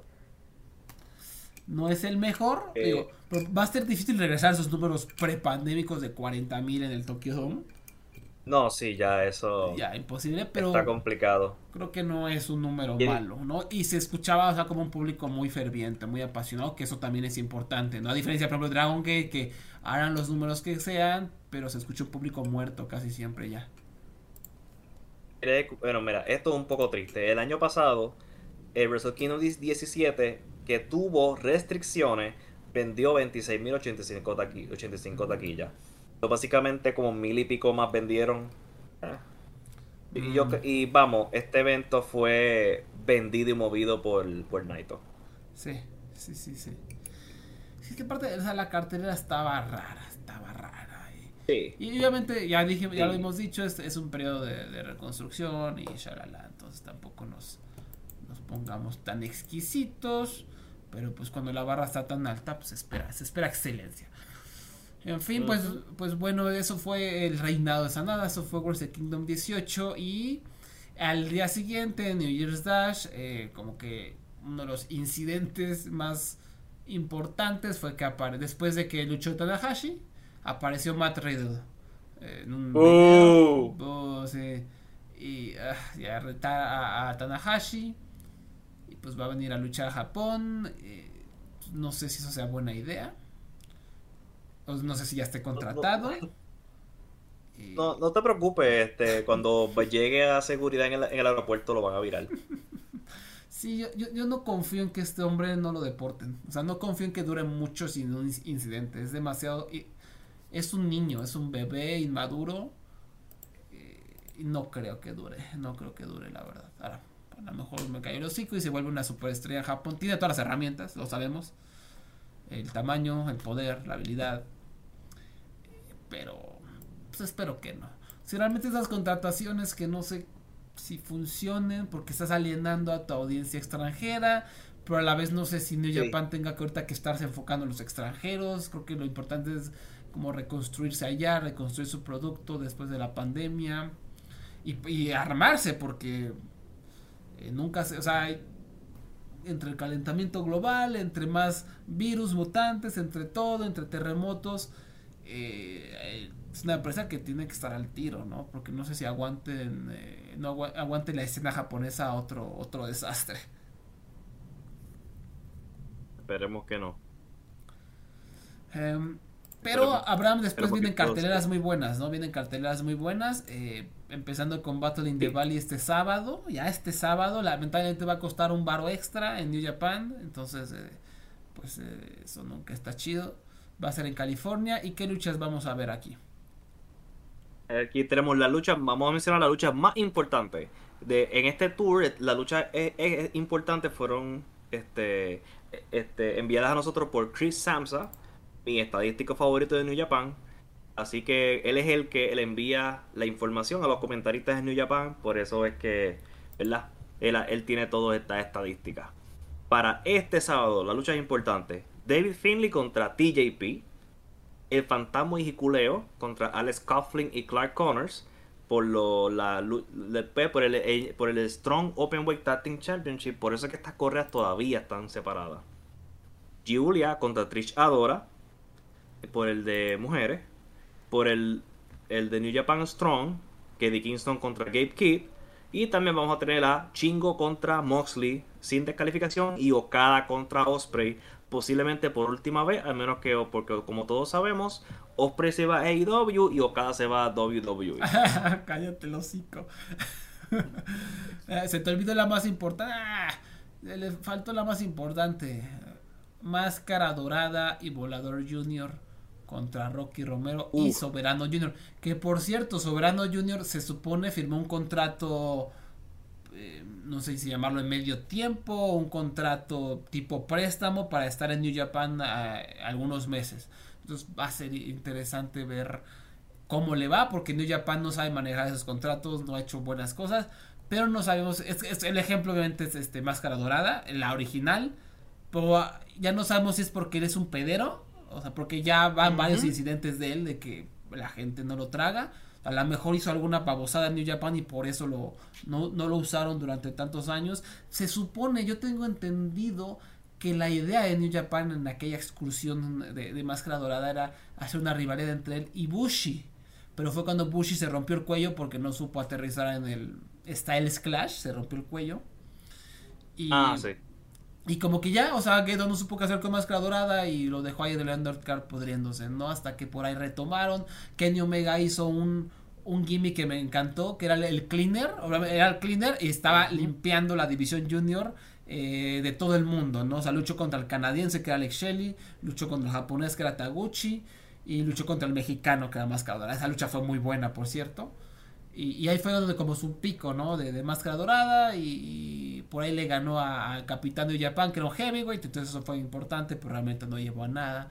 Y a lo que voy es que New Japan como que le cuesta, como que no supo cómo usar a ese luchador mexicano. Ahora no sabemos por qué Gedo se la mamó o porque era un pedero e hizo algo, ¿no? Porque lo mismo ocurrió en otras empresas a Máscara Dorada.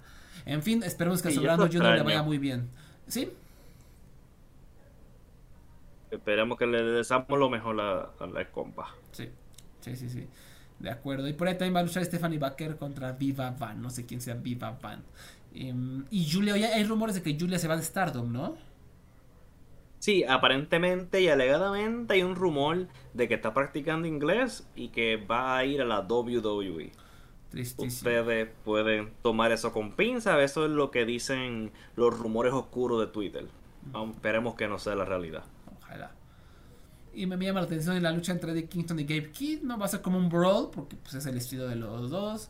Y esto tiene que ayudar a Gabe Kidd, que se está comenzando a aburrir, porque siempre es el mismo personaje de como agresivo y ataca. Y es un nivel, es como un luchador de House of Torture. Entonces está empezando a cansar. Pero sí, ese es una muy buen cartel el que se armó New Japan para Battle in the Valley. Entonces para que le echen un ojito. Y además durante las próximas semanas pues se anunció el tour de New Beginning, que hay cosas bastante cool, comenzando con el 20 de enero en Nagoya. Tenemos por el KOPW Taiji Shimori contra Great Okan, que digo, eso no creo que sea muy bueno. Y por el campeonato Never, la famosísima entre Tama Tonga e Evil, ¿no? Creo que nos podemos saltar de New Beginning y Nagoya, ¿no? Yo creo que puede ser que sí. Porque yo sé que por lo menos el del 23 en Korakuen Hall no se ve tan mal la lucha importante. Sí. Porque tenemos a Master Wato contra Cho, whatever. Y el desesperado contra Yoshinobu Kanemaru, que por lo menos eso es calidad ahí. Sí, pero tengo miedo de que sea, o sea, de que no sea por casi unos meses, ¿te acuerdas que Kanemaru dio un luchón contra Hiromu por el campeonato junior? Pero Kanemaru era babyface y era de los Four Guys, ¿no? Y ahorita, Just Five Guys, perdón. Y aquí ya es otra vez heel, ya es House of Torture, entonces espero que no sea una lucha pedora porque sí quiero ver a el desesperado contra el Kanemaru bueno, ¿no? Esa lucha sí me emociona. Eso, ¿sabes qué? Tienes razón. Pero nada, vamos a ver qué ocurre. Y tenemos el 24 de enero en Korakuen Hall. Hiromu y Naito contra Sanada Doki. Y tenemos a Shota Umino contra Ren Narita. Eso es una cartelera que voy a brincar también. Sí. El 4 de Pero febrero. no te preocupes porque el 4 de febrero tenemos a Henare contra Gabe Kidd. Eso suena interesante. Jeff Cobb contra Alex Coughlin. Alan Newman contra David Finlay. Y por los campeonatos junior, la revancha de Francisco Akira y TJP contra Clark Connors y Drilla Maloney. Así que esperemos que otra vez y esperemos que TJP no tenga una máscara extraña. Ya, metan a TJP al sarcófago. No. Qué hueva, otra vez estos cuatro. Me agradan las anteriores, Henare y Gabe Kidd, Jeff Cobb y Alex Coughlin, Callum Newman contra The Finlay, porque esto es preparación para una lucha que va a estar de alarido en Osaka. Y qué chido tener aquí a Callum Newman, que es un talentazo. Este es como el protegido de Will Ospreay. Es el Will Ospreay chiquito, algunos por ahí le dijeron. Es súper talentoso, en Repro la rompió. Me encanta verlo y creo que le va a ir muy bien New Japan. O sea, yo me imagino que también Will Ospreay, la persona que es de siempre querer avanzar a otros luchadores jóvenes, de siempre encumbrar, de siempre como dejar ayudar a las empresas por las que pasa. No me sorprendería que les haya dicho a New Japan, oigan, les dejo a este morrito, ¿no? Que es un talentazo y pues ahí se los encargo, ¿no? Porque puede ser otro gran luchador extranjero entre sus filas. Y espero que así sea. Y después que tenemos el 11 de febrero. Openweight Six-Man Tag Team Championship. Tanahashi, Okada y Ishii contra Fujita, Mikey Nicole y Shane Haste. Eso suena divertido. Está chido. Y por las correas y una lucha perfecta para Wally, el Fantasma y Hikuleo contra Chase Owens y Kenta. Oh, no te pases de verga. Pero no te preocupes porque después tienes a Zack Sabre Jr. contra Bryan Danielson y no sé, creo que es la primera vez en New Japan, una lucha 5 contra 5 en una jaula, que es United Empire contra Bullet Club, y este va a ser oficialmente la despedida de Will Ospreay en Osaka. Fuera de la lucha esta de Fantasma y Culeo, esta cartelera suena bien. Es la que yo voy a ver. Esta va a estar muy buena. O sea, esa lucha de jaula. Sé que a lo mejor que en Japón es raro una jaula. Sé que las luchas de jaula de la WWE estamos acostumbrados a que sea una cagada.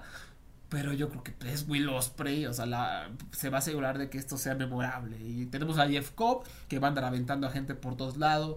Vamos a tener a Callum Newman, que va a tener la oportunidad de brillar, de seguirse encumbrando. Genare para mí es un luchadorazo. Y bueno, el Great Khan. Pero yo creo que esto puede ponerse muy muy divertido el evento. Y obviamente al ser la despedida de Ospreay, pues le va a echar todas las ganas del mundo. Después en Sapporo se viene una cartelera fascinante. Eventos estelares en cualquier parte del mundo. Tanahashi contra Matt Riddle. ¡Boo! Y David Finlay contra Nick Nemeth en su debut en Japón. Convenientemente primero en Puerto Rico, solo digo. Sí. Aquí, si fuera, imagínate que fuera Tomohiro Ishii, estaría emocionadísimo. Si fuera Shingo Takagi contra estaría muy emocionado. Pero no me puedo emocionar por una lucha de Finlay. Estoy emocionado por ver lo que trae Nick Nemeth. Quiero ver, o sea, que no se vea oxidado, que se vea bien. Pero no espero ninguna lucha de 4 estrellas para arriba, no creo. No, sí, yo voy a, sí, exacto, yo voy a brincar esa lucha porque, por eso mismo, para ver a Nemeth, está interesante que sus primeras 2 luchas fuera no son con grandes oponentes, porque en Puerto Rico va a luchar contra Rey González, que está súper gastado y viejo, y de acá va a luchar contra David Finlay, así que, no sé, y creo que con Finlay va a tener una mejor lucha, pero pues. A ver, estaremos viendo. El 24 de febrero en Sapporo, ¿qué tenemos? Uchi contra Taka, sí, Taka está vivo. Takahashi contra Doki, eso va a estar interesante si no está cansado de verlo. Tsuji contra Uemura otra vez. Shingo contra Taichi, eso siempre estoy pendiente. Sí. Y Naito contra Sanada. Me lleva la fregada. ¿Por qué una revancha? ¿Por qué? No sé, ¿sabes? Está chingo ahí, te lo digo. Qué tristeza verdaderamente. Esperemos que Zack Sabre se cae después. Pues sí. Digo, está chida la cartera en el sentido que son manos a manos, no es algo que siempre se ve. Simplemente pues Sanada es la caca. Es la cagada. Y pues eso va a ser el tour de New Beginning.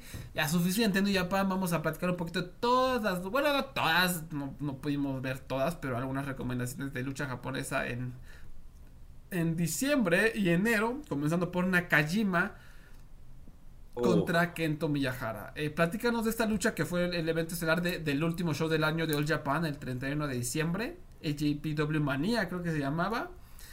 Y sí. ¿Qué te pareció? Bueno, antes de esa hubo una lucha.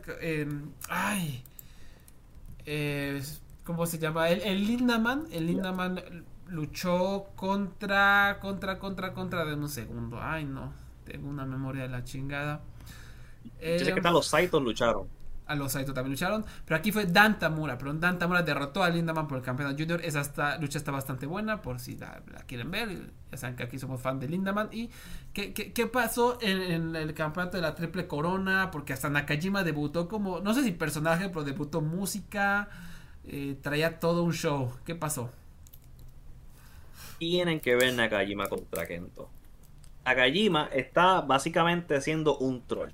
Él está entrando al ring con la canción de Antonio Inoki, está vestido como con ropa de Ali, haciendo referencia a la lucha de Ali contra Nakajima, contra Muhammad Ali contra Inoki. Y básicamente, sí, Inoki.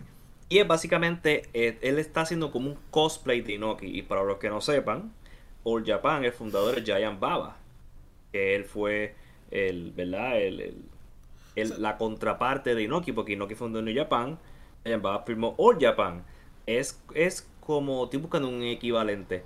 Es como si yo hiciera un personaje de Vince McMahon en WCW o en AEW. ¿Sabes? Está haciendo un troll. Y esto es lo bello de esto que está haciendo Nakajima. Porque está haciendo tremendas luchas, está insultando a la audiencia de manera positiva, sin tener que ir, ¿verdad?, a cosas personales. Y está como atacando como como el corazón de lo que es All Japan. Así que eventualmente va a venir un héroe valiente que va a darle la cara a este invasor que está insultando el nombre de la compañía para quitarle el campeonato. Pero por el momento yo voy a seguir disfrutando de esto. La canción de Inoki que Nakajima está usando es perfecta, yo la recomiendo. Esa está en mi ¿verdad? En mi esto de música ahora mismo.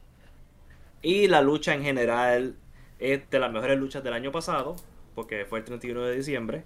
Yo recomiendo totalmente verla. Es agresiva, es fuerte, un final que viene inmediato y sorprendente. Véanla. No ignoren Nakajima contra Kento. Sí, Nakajima la está rompiendo, es un gran personaje, es un troll asqueroso, me encanta. Y pues Kento es Kento. Es increíble, pasan los años y todos los eventos estelares de Kento siempre son recomendados. O sea, no hay uno que no recomiendes. Tal vez los de Suwama. Pero en general siempre Kento es recomendado. Es uno de los mejores luchadores de la última década, ¿no? Top 3 tal vez. Una maravilla este hombre. Ahora, es preocupante.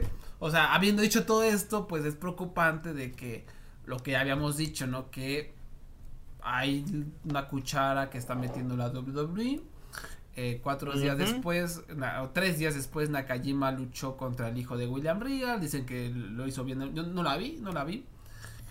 Dicen que lo hizo bien el muchacho. Un día anterior, de hecho, se me olvidó el nombre, este chamaco cubrió a Nakajima en una lucha en parejas. ¿Cómo? Es Dempsey, algo Dempsey. Clint Dempsey. No, Clint Dempsey era un futbolista. Ay, Clint Dempsey, gran Clint Dempsey, le metió goles al Manchester United cuando los derrotamos en aquella temporada. No, era algo Dempsey, pero Charlie Dempsey a lo mejor, ¿no? Eso suena británico, Charlie Dempsey, ¿no? Charlie Dempsey, no sé. ¿Qué es esto? Charlie, sí, ese mismo. El peor acento hicimos. Y bueno, es que no es solo eso, no es que haya sido un favor de William Regal, sino que se está empezando a ir gente. Creo que el anunciador del ring que llevaba años y años ya lo corrieron. Ishikawa, que era el booker, ya no tiene esa posición. Ya están empezando. Shitatsu, que tenía algo. Sí, cierto, Shitatsu. Se fue. Hay algunos. Hay estas posiciones igual como de poder que se están moviendo. Y pues no es coincidencia que sea justo cuando la WWE les prestó al hijo de William Regal, ¿no? Y pues es preocupante, es sumamente preocupante para All Japan. Ya lo dijimos, que es una empresa que lo está haciendo muy bien. Y ahora, a lo mejor no todo está perdido, porque por ahí incluso buquearon a Takeshita, ¿no? Entonces no sé si la WWE permitiría que un luchador de AEW aparezca con uno de WWE en la misma cartelera.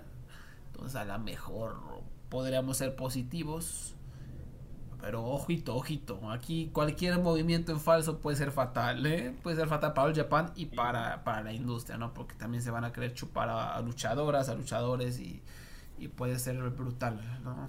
A pesar, y además ojo, es William Regal. O sea, porque la gente tiene esta concepción de William Regal de que es un caballero, de que es este gran caballero de la lucha libre, un paragón de la justicia, cuando es un hijo de la chingada. O sea, él fue instrumental en destrozar a la escena independiente británica, ¿no? Y así son fans de este podcast de años, ya sabrán la historia, ¿no? Pero pues William Regal fue el diablo, le vendió el alma de la lucha británica a la WWE, destrozó a todo mundo y hizo perder un montón de empleos. Ujú. Y de carreras, ¿no? Ahí está Tyler Bate, ahí está Pete Dunne, ahí están todos esos luchadores, Eddie Dennis, Flash Morgan Webster, ¿dónde están? ¿Quién sabe? Y fue William Regal, ¿no? Él creo que esa destrucción, erradicación monopolista. Y entonces aquí su hijo está ahí como protagonista, pues no hay... O sea, no nos confiemos de William Regal, es un desgraciado, percebe. En fin. Amén. Fin. O algo más, ¿hay algo más que algún detalle, algún otro despido misterioso que me haya faltado? No, de All Japan no sé de más ninguno. Pero en general sí, asusta un poco. La quechita me da esperanza, pero veremos qué pasa. De acuerdo. Otro evento que estuvo más o menos fue estuvo interesante, el de Noah, el 2 de enero. Oh, sí, el infamoso evento estelar. Sí, antes de llegar a ese evento hubo luchas muy buenas. De mis luchas favoritas de la Sí. semana fue Ishii contra Masaki Tamilla. El público metidísimo, se dieron con todo, dos moles pegándose, muy muy buena. Go Shozaki contra Kojima estuvo bien, la lucha 3 estrellas y un cuarto, 3 estrellas y media, por si quieren ver a dos veteranos rifados. Después, bueno, Daga contra Eita, la verdad es que la vi, no la vi. Y Keno en la semiesfera, Keno derrotó a Manabu Soya. Creo que duró demasiado, creo que duró 5 minutos de vida pepenado, pero estuvo buena, también se la recomiendo. Está chido ver a Manabu Soya en esta posición. Y el infame evento estelar de Noah, que ahorita en Cage Match tiene .8. Wow. 0.8 con 182 votos. O sea, ni media estrella, básicamente. Ni media estrella. O sea, 0.8 de 10. De 10. Ibushi derrotó a Naomichi Marufuji en 33 minutos en una lucha tristísima, patética. Ibushi ya no se puede mover, o sea, dio mucha lástima. No tiene la intensidad, se ve que no está en forma, para nada está en forma.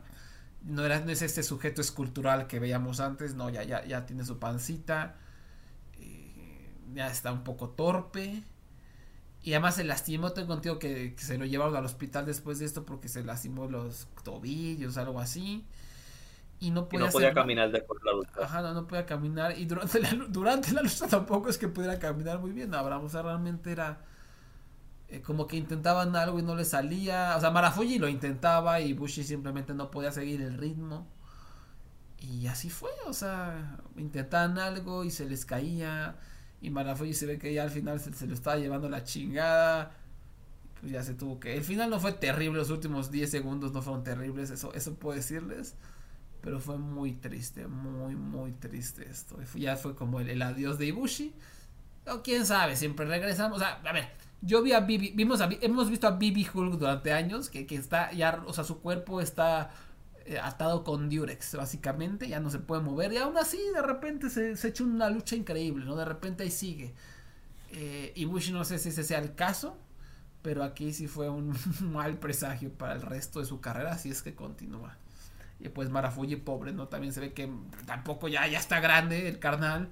Y lo hacen cargar a este bulto literalmente. Y pues no pudo. Está complicado.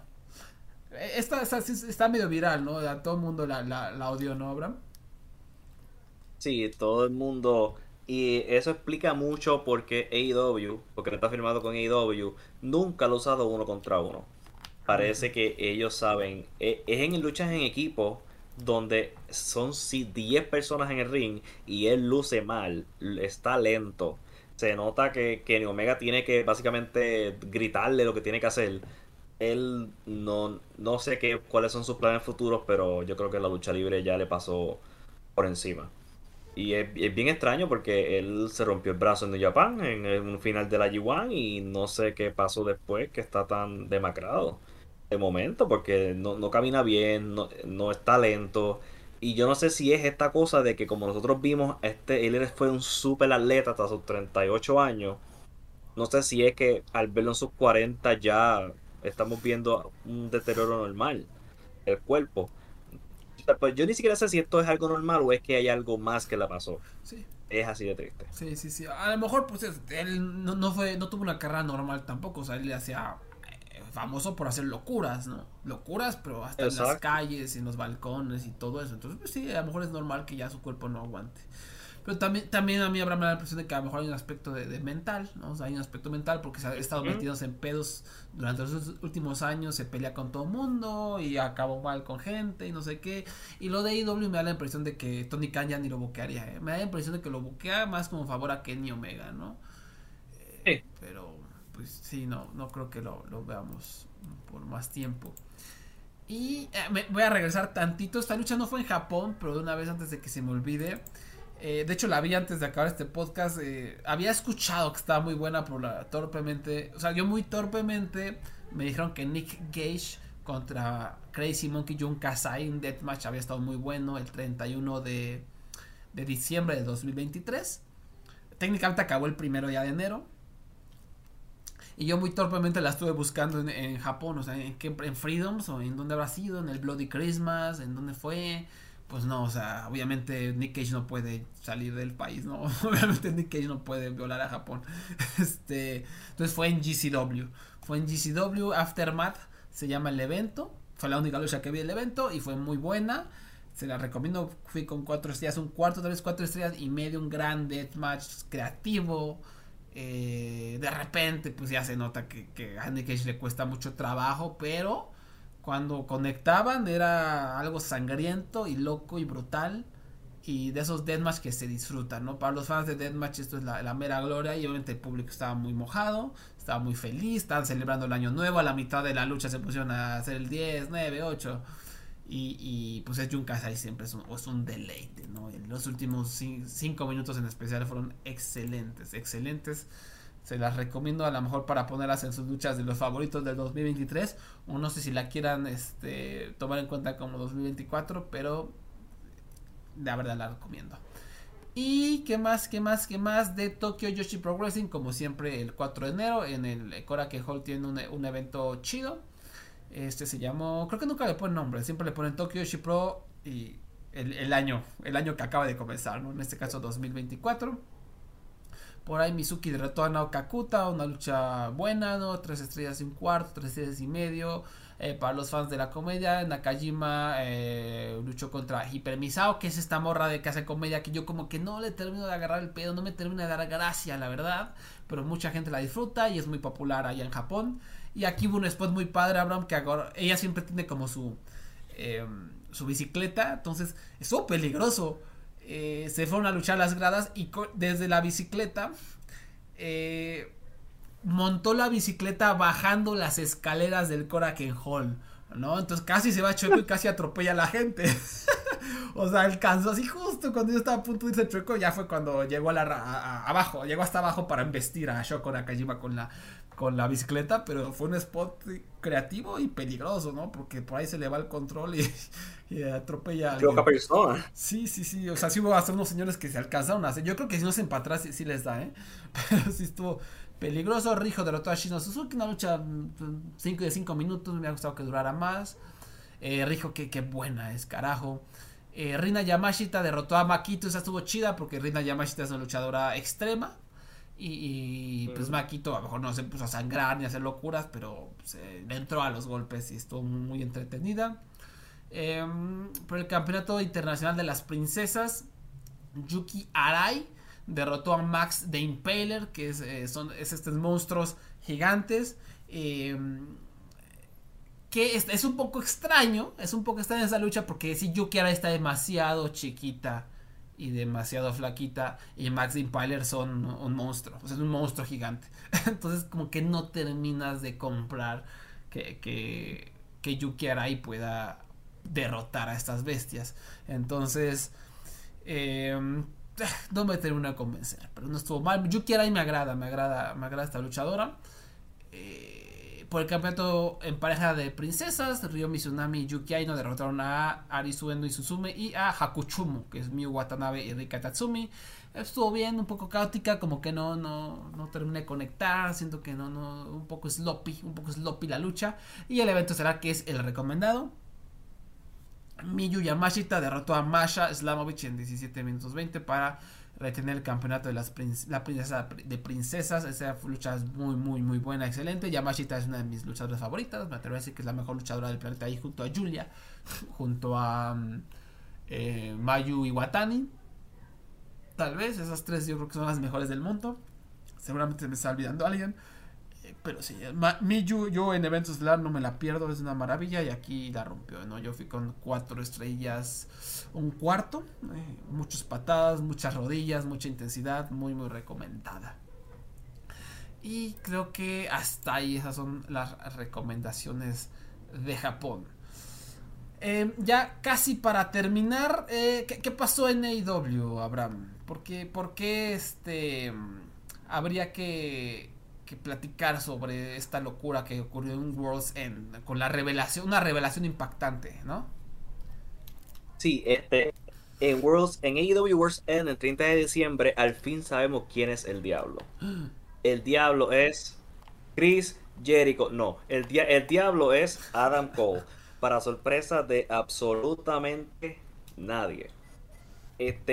Y en Dynamite uno piensa que iban a dar una justificación de por qué hubo todo esto hoyo de ilogicidad en esta historia, porque si Adam Cole quiere el campeonato de MJF, ¿por qué no se lo quitó anteriormente cuando lucharon? ¿Por qué pretendió ser su amigo? ¿Por qué están por meses pretendiendo ser equipo y amigos? No justificó nada. Básicamente yo creo que van a ignorar todos estos meses y simplemente van a decir yo fui el diablo porque odio a Adam Cole, y van a dejarlo ahí. Yo creo, y honestamente es lo correcto, porque no iba a haber ninguna revelación que hubiera sido satisfactoria sobre quién es el diablo secreto de AEW. Sí. Y es honestamente, como fan de lucha libre por muchos años, de las peores historias que yo he visto.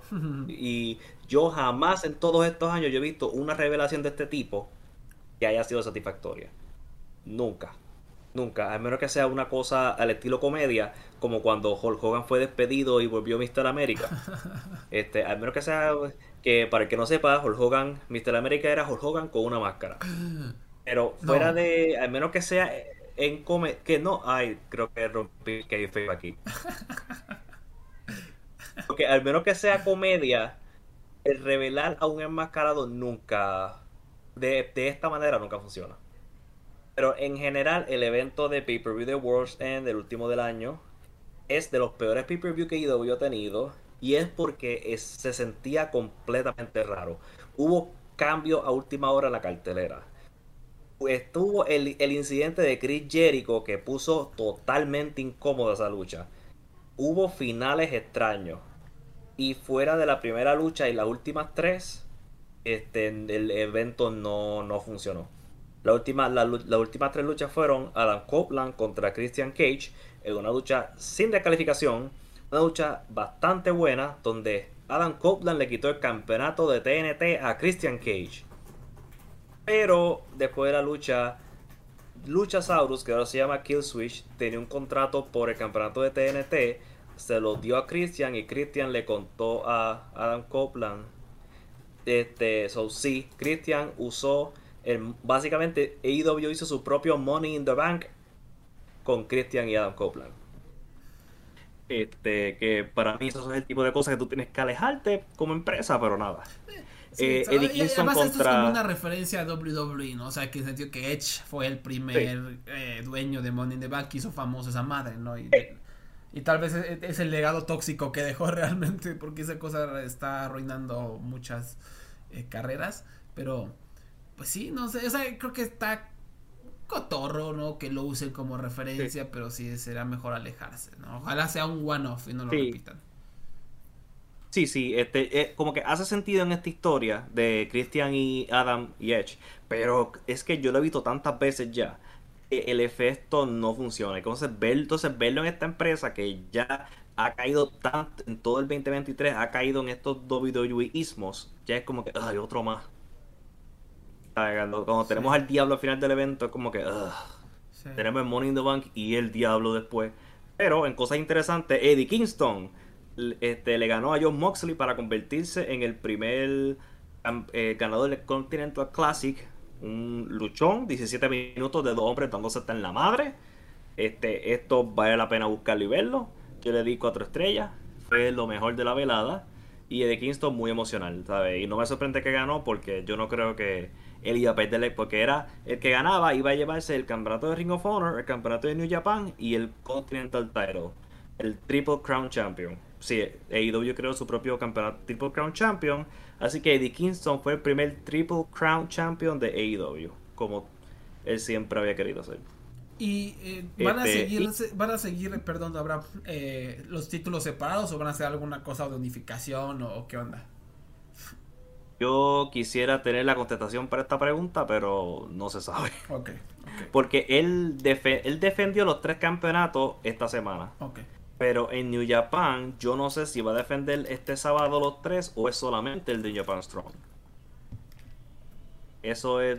Hay que ver. Este sábado creo que vamos a tener contestación. Porque hay que ver cuál es ahora la política entre estas compañías. Porque tal vez este sábado sea una manera de quitarle el Strong de Kingston. Pero nunca se hizo claro si esto se va a quedar unido o va a ser separado. Esto es un misterio. Veremos este sábado. Y el evento estelar fue Samoa Joe contra MJF. Una buena lucha porque Samoa Joe y MJF tienen buena química. Porque son 2 buenos luchadores, especialmente Samoa Joe. Samoa Joe le ganó, terminando el reinado del terror de MJF. Le ganó por decir, ¿sabes? Lo ahorcó y lo noqueó.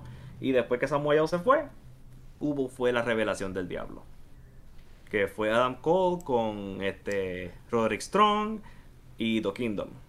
Así que ustedes decidirán si les interesa esto pronto. Ahora, ¿qué hay próximo en AEW? No se sabe. Pronto viene el retiro de Sting en marzo. Y hay que ver cómo se desarrollan estas historias.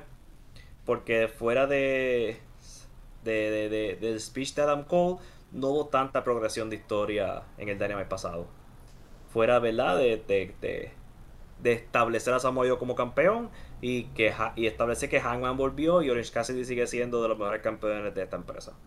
Uh-huh. Y también tenemos el incidente incómodo de Chris Jericho, que no sé, ¿verdad? No, que es curioso que acabo de caer en cuenta que el equipo de Lisa Miguel Guevara son los Sex Gods. Ay, no.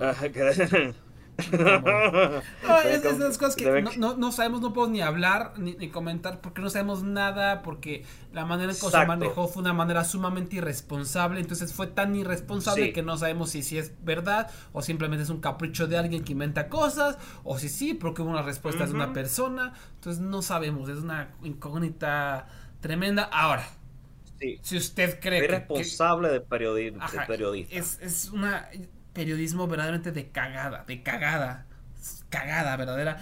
Ahora, si ustedes también, sea que este incidente sea verdad o no, quién sabe, pero si ustedes creen que en la vida de Chris Jericho es un santo, pues no, eso es obvio. No sé en qué cosas no sea un santo, pero no lo es. No sé, no estaría casado con un monstruo. Ok, entonces, y además de pues otras cosas que creo que son evidentes, que de su conducta rockera. En fin, Abraham, ¿por qué carajos tenemos un revival de Jinder Mahal en Twitter los pasados días? Yo quiero saber esta respuesta, porque sí he visto cosas que Jinder, ¿qué pasó? Esto es culpa de Tony Khan, aunque tú no lo creas, de todas las personas en el planeta. Ok, porque todo empezó porque Tony Khan criticó el booking de Jinder Mahal en su Twitter, diciendo Jinder Mahal va a tener una oportunidad por el campeonato mundial, pero él no ha ganado una lucha en más de un año.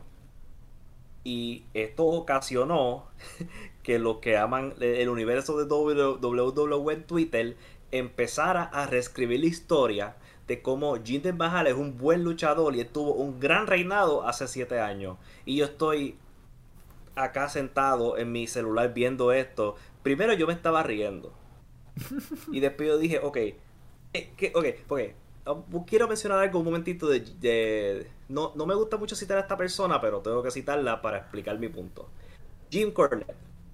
Oh, Dios. Él habla sobre la regla de 7 años. No te preocupes, no voy a hablar del lado oscuro. Jim Cornette, él habla de la regla, él creó el término de los 7, de la regla de 7, que es que cada 7 años tú puedes repetir cosas en la lucha libre porque ya ha habido como un turnover de fanáticos nuevos y si hay un fanático que ya se quedó estos 7 años, pues no va a sentir que estás viendo un refrito. Esa es su teoría, que cada 7 años yo puedo repetir historia, repetir luchadores ganando, lo que sea. Ya ha pasado 7 años desde que Jinder Mahal fue campeón mundial de la WWE. Ya llovió. Claramente ha habido una corrida de fanáticos nuevos. Y estos fanáticos nuevos parece que están viendo clips de Jinder Mahal en YouTube, clips de su entrada, clips de él todo fuerte y están pensando, seguro que este hombre fue un gran campeón. Y también hay que tener en cuenta que muchos de los que escriben locuras como esta son gente jóvenes. Mucha gente que está entrando a este hobby por primera vez, que son sus primeros años. Y déjame informarles a ustedes, Jinder Mahal no es un buen luchador, Jinder Mahal no fue un buen campeón. Jinder Mahal, lo único bueno que hizo Jinder Mahal como campeón fue cuando luchó contra Randy Orton, y Randy Orton casi mata a su compañero los Singh Brothers en una mesa. Y eso fue lo mejor de su reinado y no tiene nada que ver con él. Si no me creen, busquen el GIF de Randy Orton y Singh Brothers. Búsquenlo en YouTube. La única razón por que Jinder Mahal fue campeón es porque, número uno, sacó músculo, no voy a decir cómo. Y segundo, porque es indio y WWE quería establecerse en la India. A nivel que WWE, cuando Jinder era campeón, organizó 3 eventos en la India. Y tuvieron que cancelar 2 de ellos porque no se vendieron ninguno. Ninguno se vendió bien. Así que, ellos apostaron a que Jinder Mahal iba a traer a esa audiencia y no la trajo. Y desde ese momento, pues Jinder Mahal bajó a lo más abajo de la WWE a nivel que lleva desaparecido más de un año. Así que déjame decirles a ustedes, si ustedes son nuevos en esto, ustedes Radio Escucha, muchas gracias por escucharnos, Dios, podcast Escucha. Déjame informarles que han pasado muchos años, pero Jinder Mahal no fue buen campeón y no es un buen luchador. Y quiero aclarar eso en vivo, en este podcast, porque yo no puedo irme a dormir sin haber dicho eso en un foro público. Yo no puedo. Hay muchas cosas. Yo entiendo que tú me digas, yo nunca he visto Bret contra Owen. Pues no hay problema, aquí está el video. No sé qué pasó en las reglas de Mankind y Undertaker. No te preocupes. Pero esto fue hace 7 años, no hace 20 años. Esta no te la perdono. Jinder Mahal no fue buen luchador. No era un buen luchador, era una cagada verdadera. Era malo. El Maharaja, ¿no? Pero malo. Así que no te daba una lucha de 2 estrellas ni porque su vida dependiera de ello. Porque es como está todo inyectado. Pues entonces no se puede ni mover. Un desastre. Sí, entonces todo porque ¿sabes? Es el tribalismo. Tony Khan habló mal de Jinder Mahal y no, Jinder Mahal fue bueno. Yo no, tú puedes hablar mal de Tony Khan, pero no tenemos que...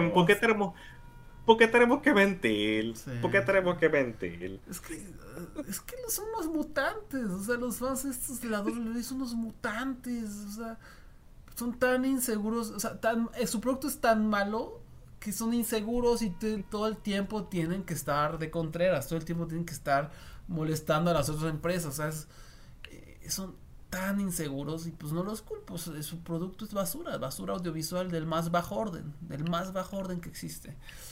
Pero bueno, ya. Ya creo que así nos recorrimos todo lo que tenemos que recorrer. Sí. Ya nos estaremos escuchando próximamente a ver qué locuras ocurren en el mundo de la lucha libre, ya con los cambios de contratos, porque todavía creo que no se termina de asentar la cosa, no sabemos bien dónde va a estar Sasha Banks, parece que va a ser AEW, no sabemos qué onda con Julia, Okada suponemos que se va a quedar ahí con Papi Tanahashi, pero pues, a ver qué otros cambios ocurren en la industria de la lucha libre.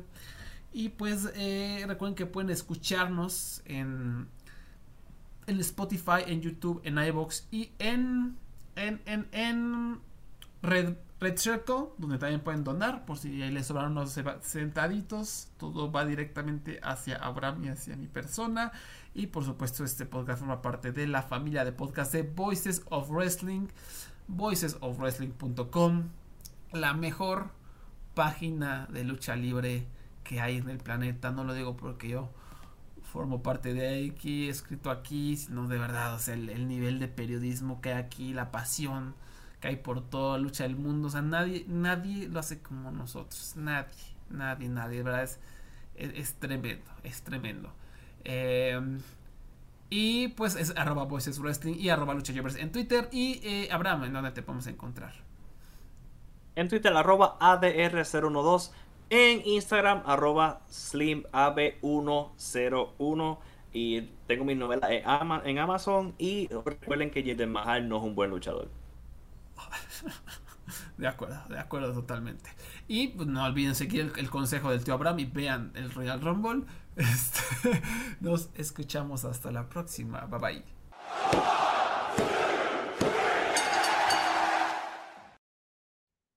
Hey kids, do you like wrestling? Well, we like wrestling too. We are Shake Them Ropes here on the Voices of Wrestling Podcasting Network. Myself and Chris Novembrino kind of doing a lazy river of wrestling criticism, going through the news and whatever happened in stateside television wrestling. And also, you know what? Sometimes we just like to watch old stuff and talk about that too. Love for you to give us a listen. If you haven't already, we are Shake Them Ropes here on the Voices of Wrestling Podcasting Network.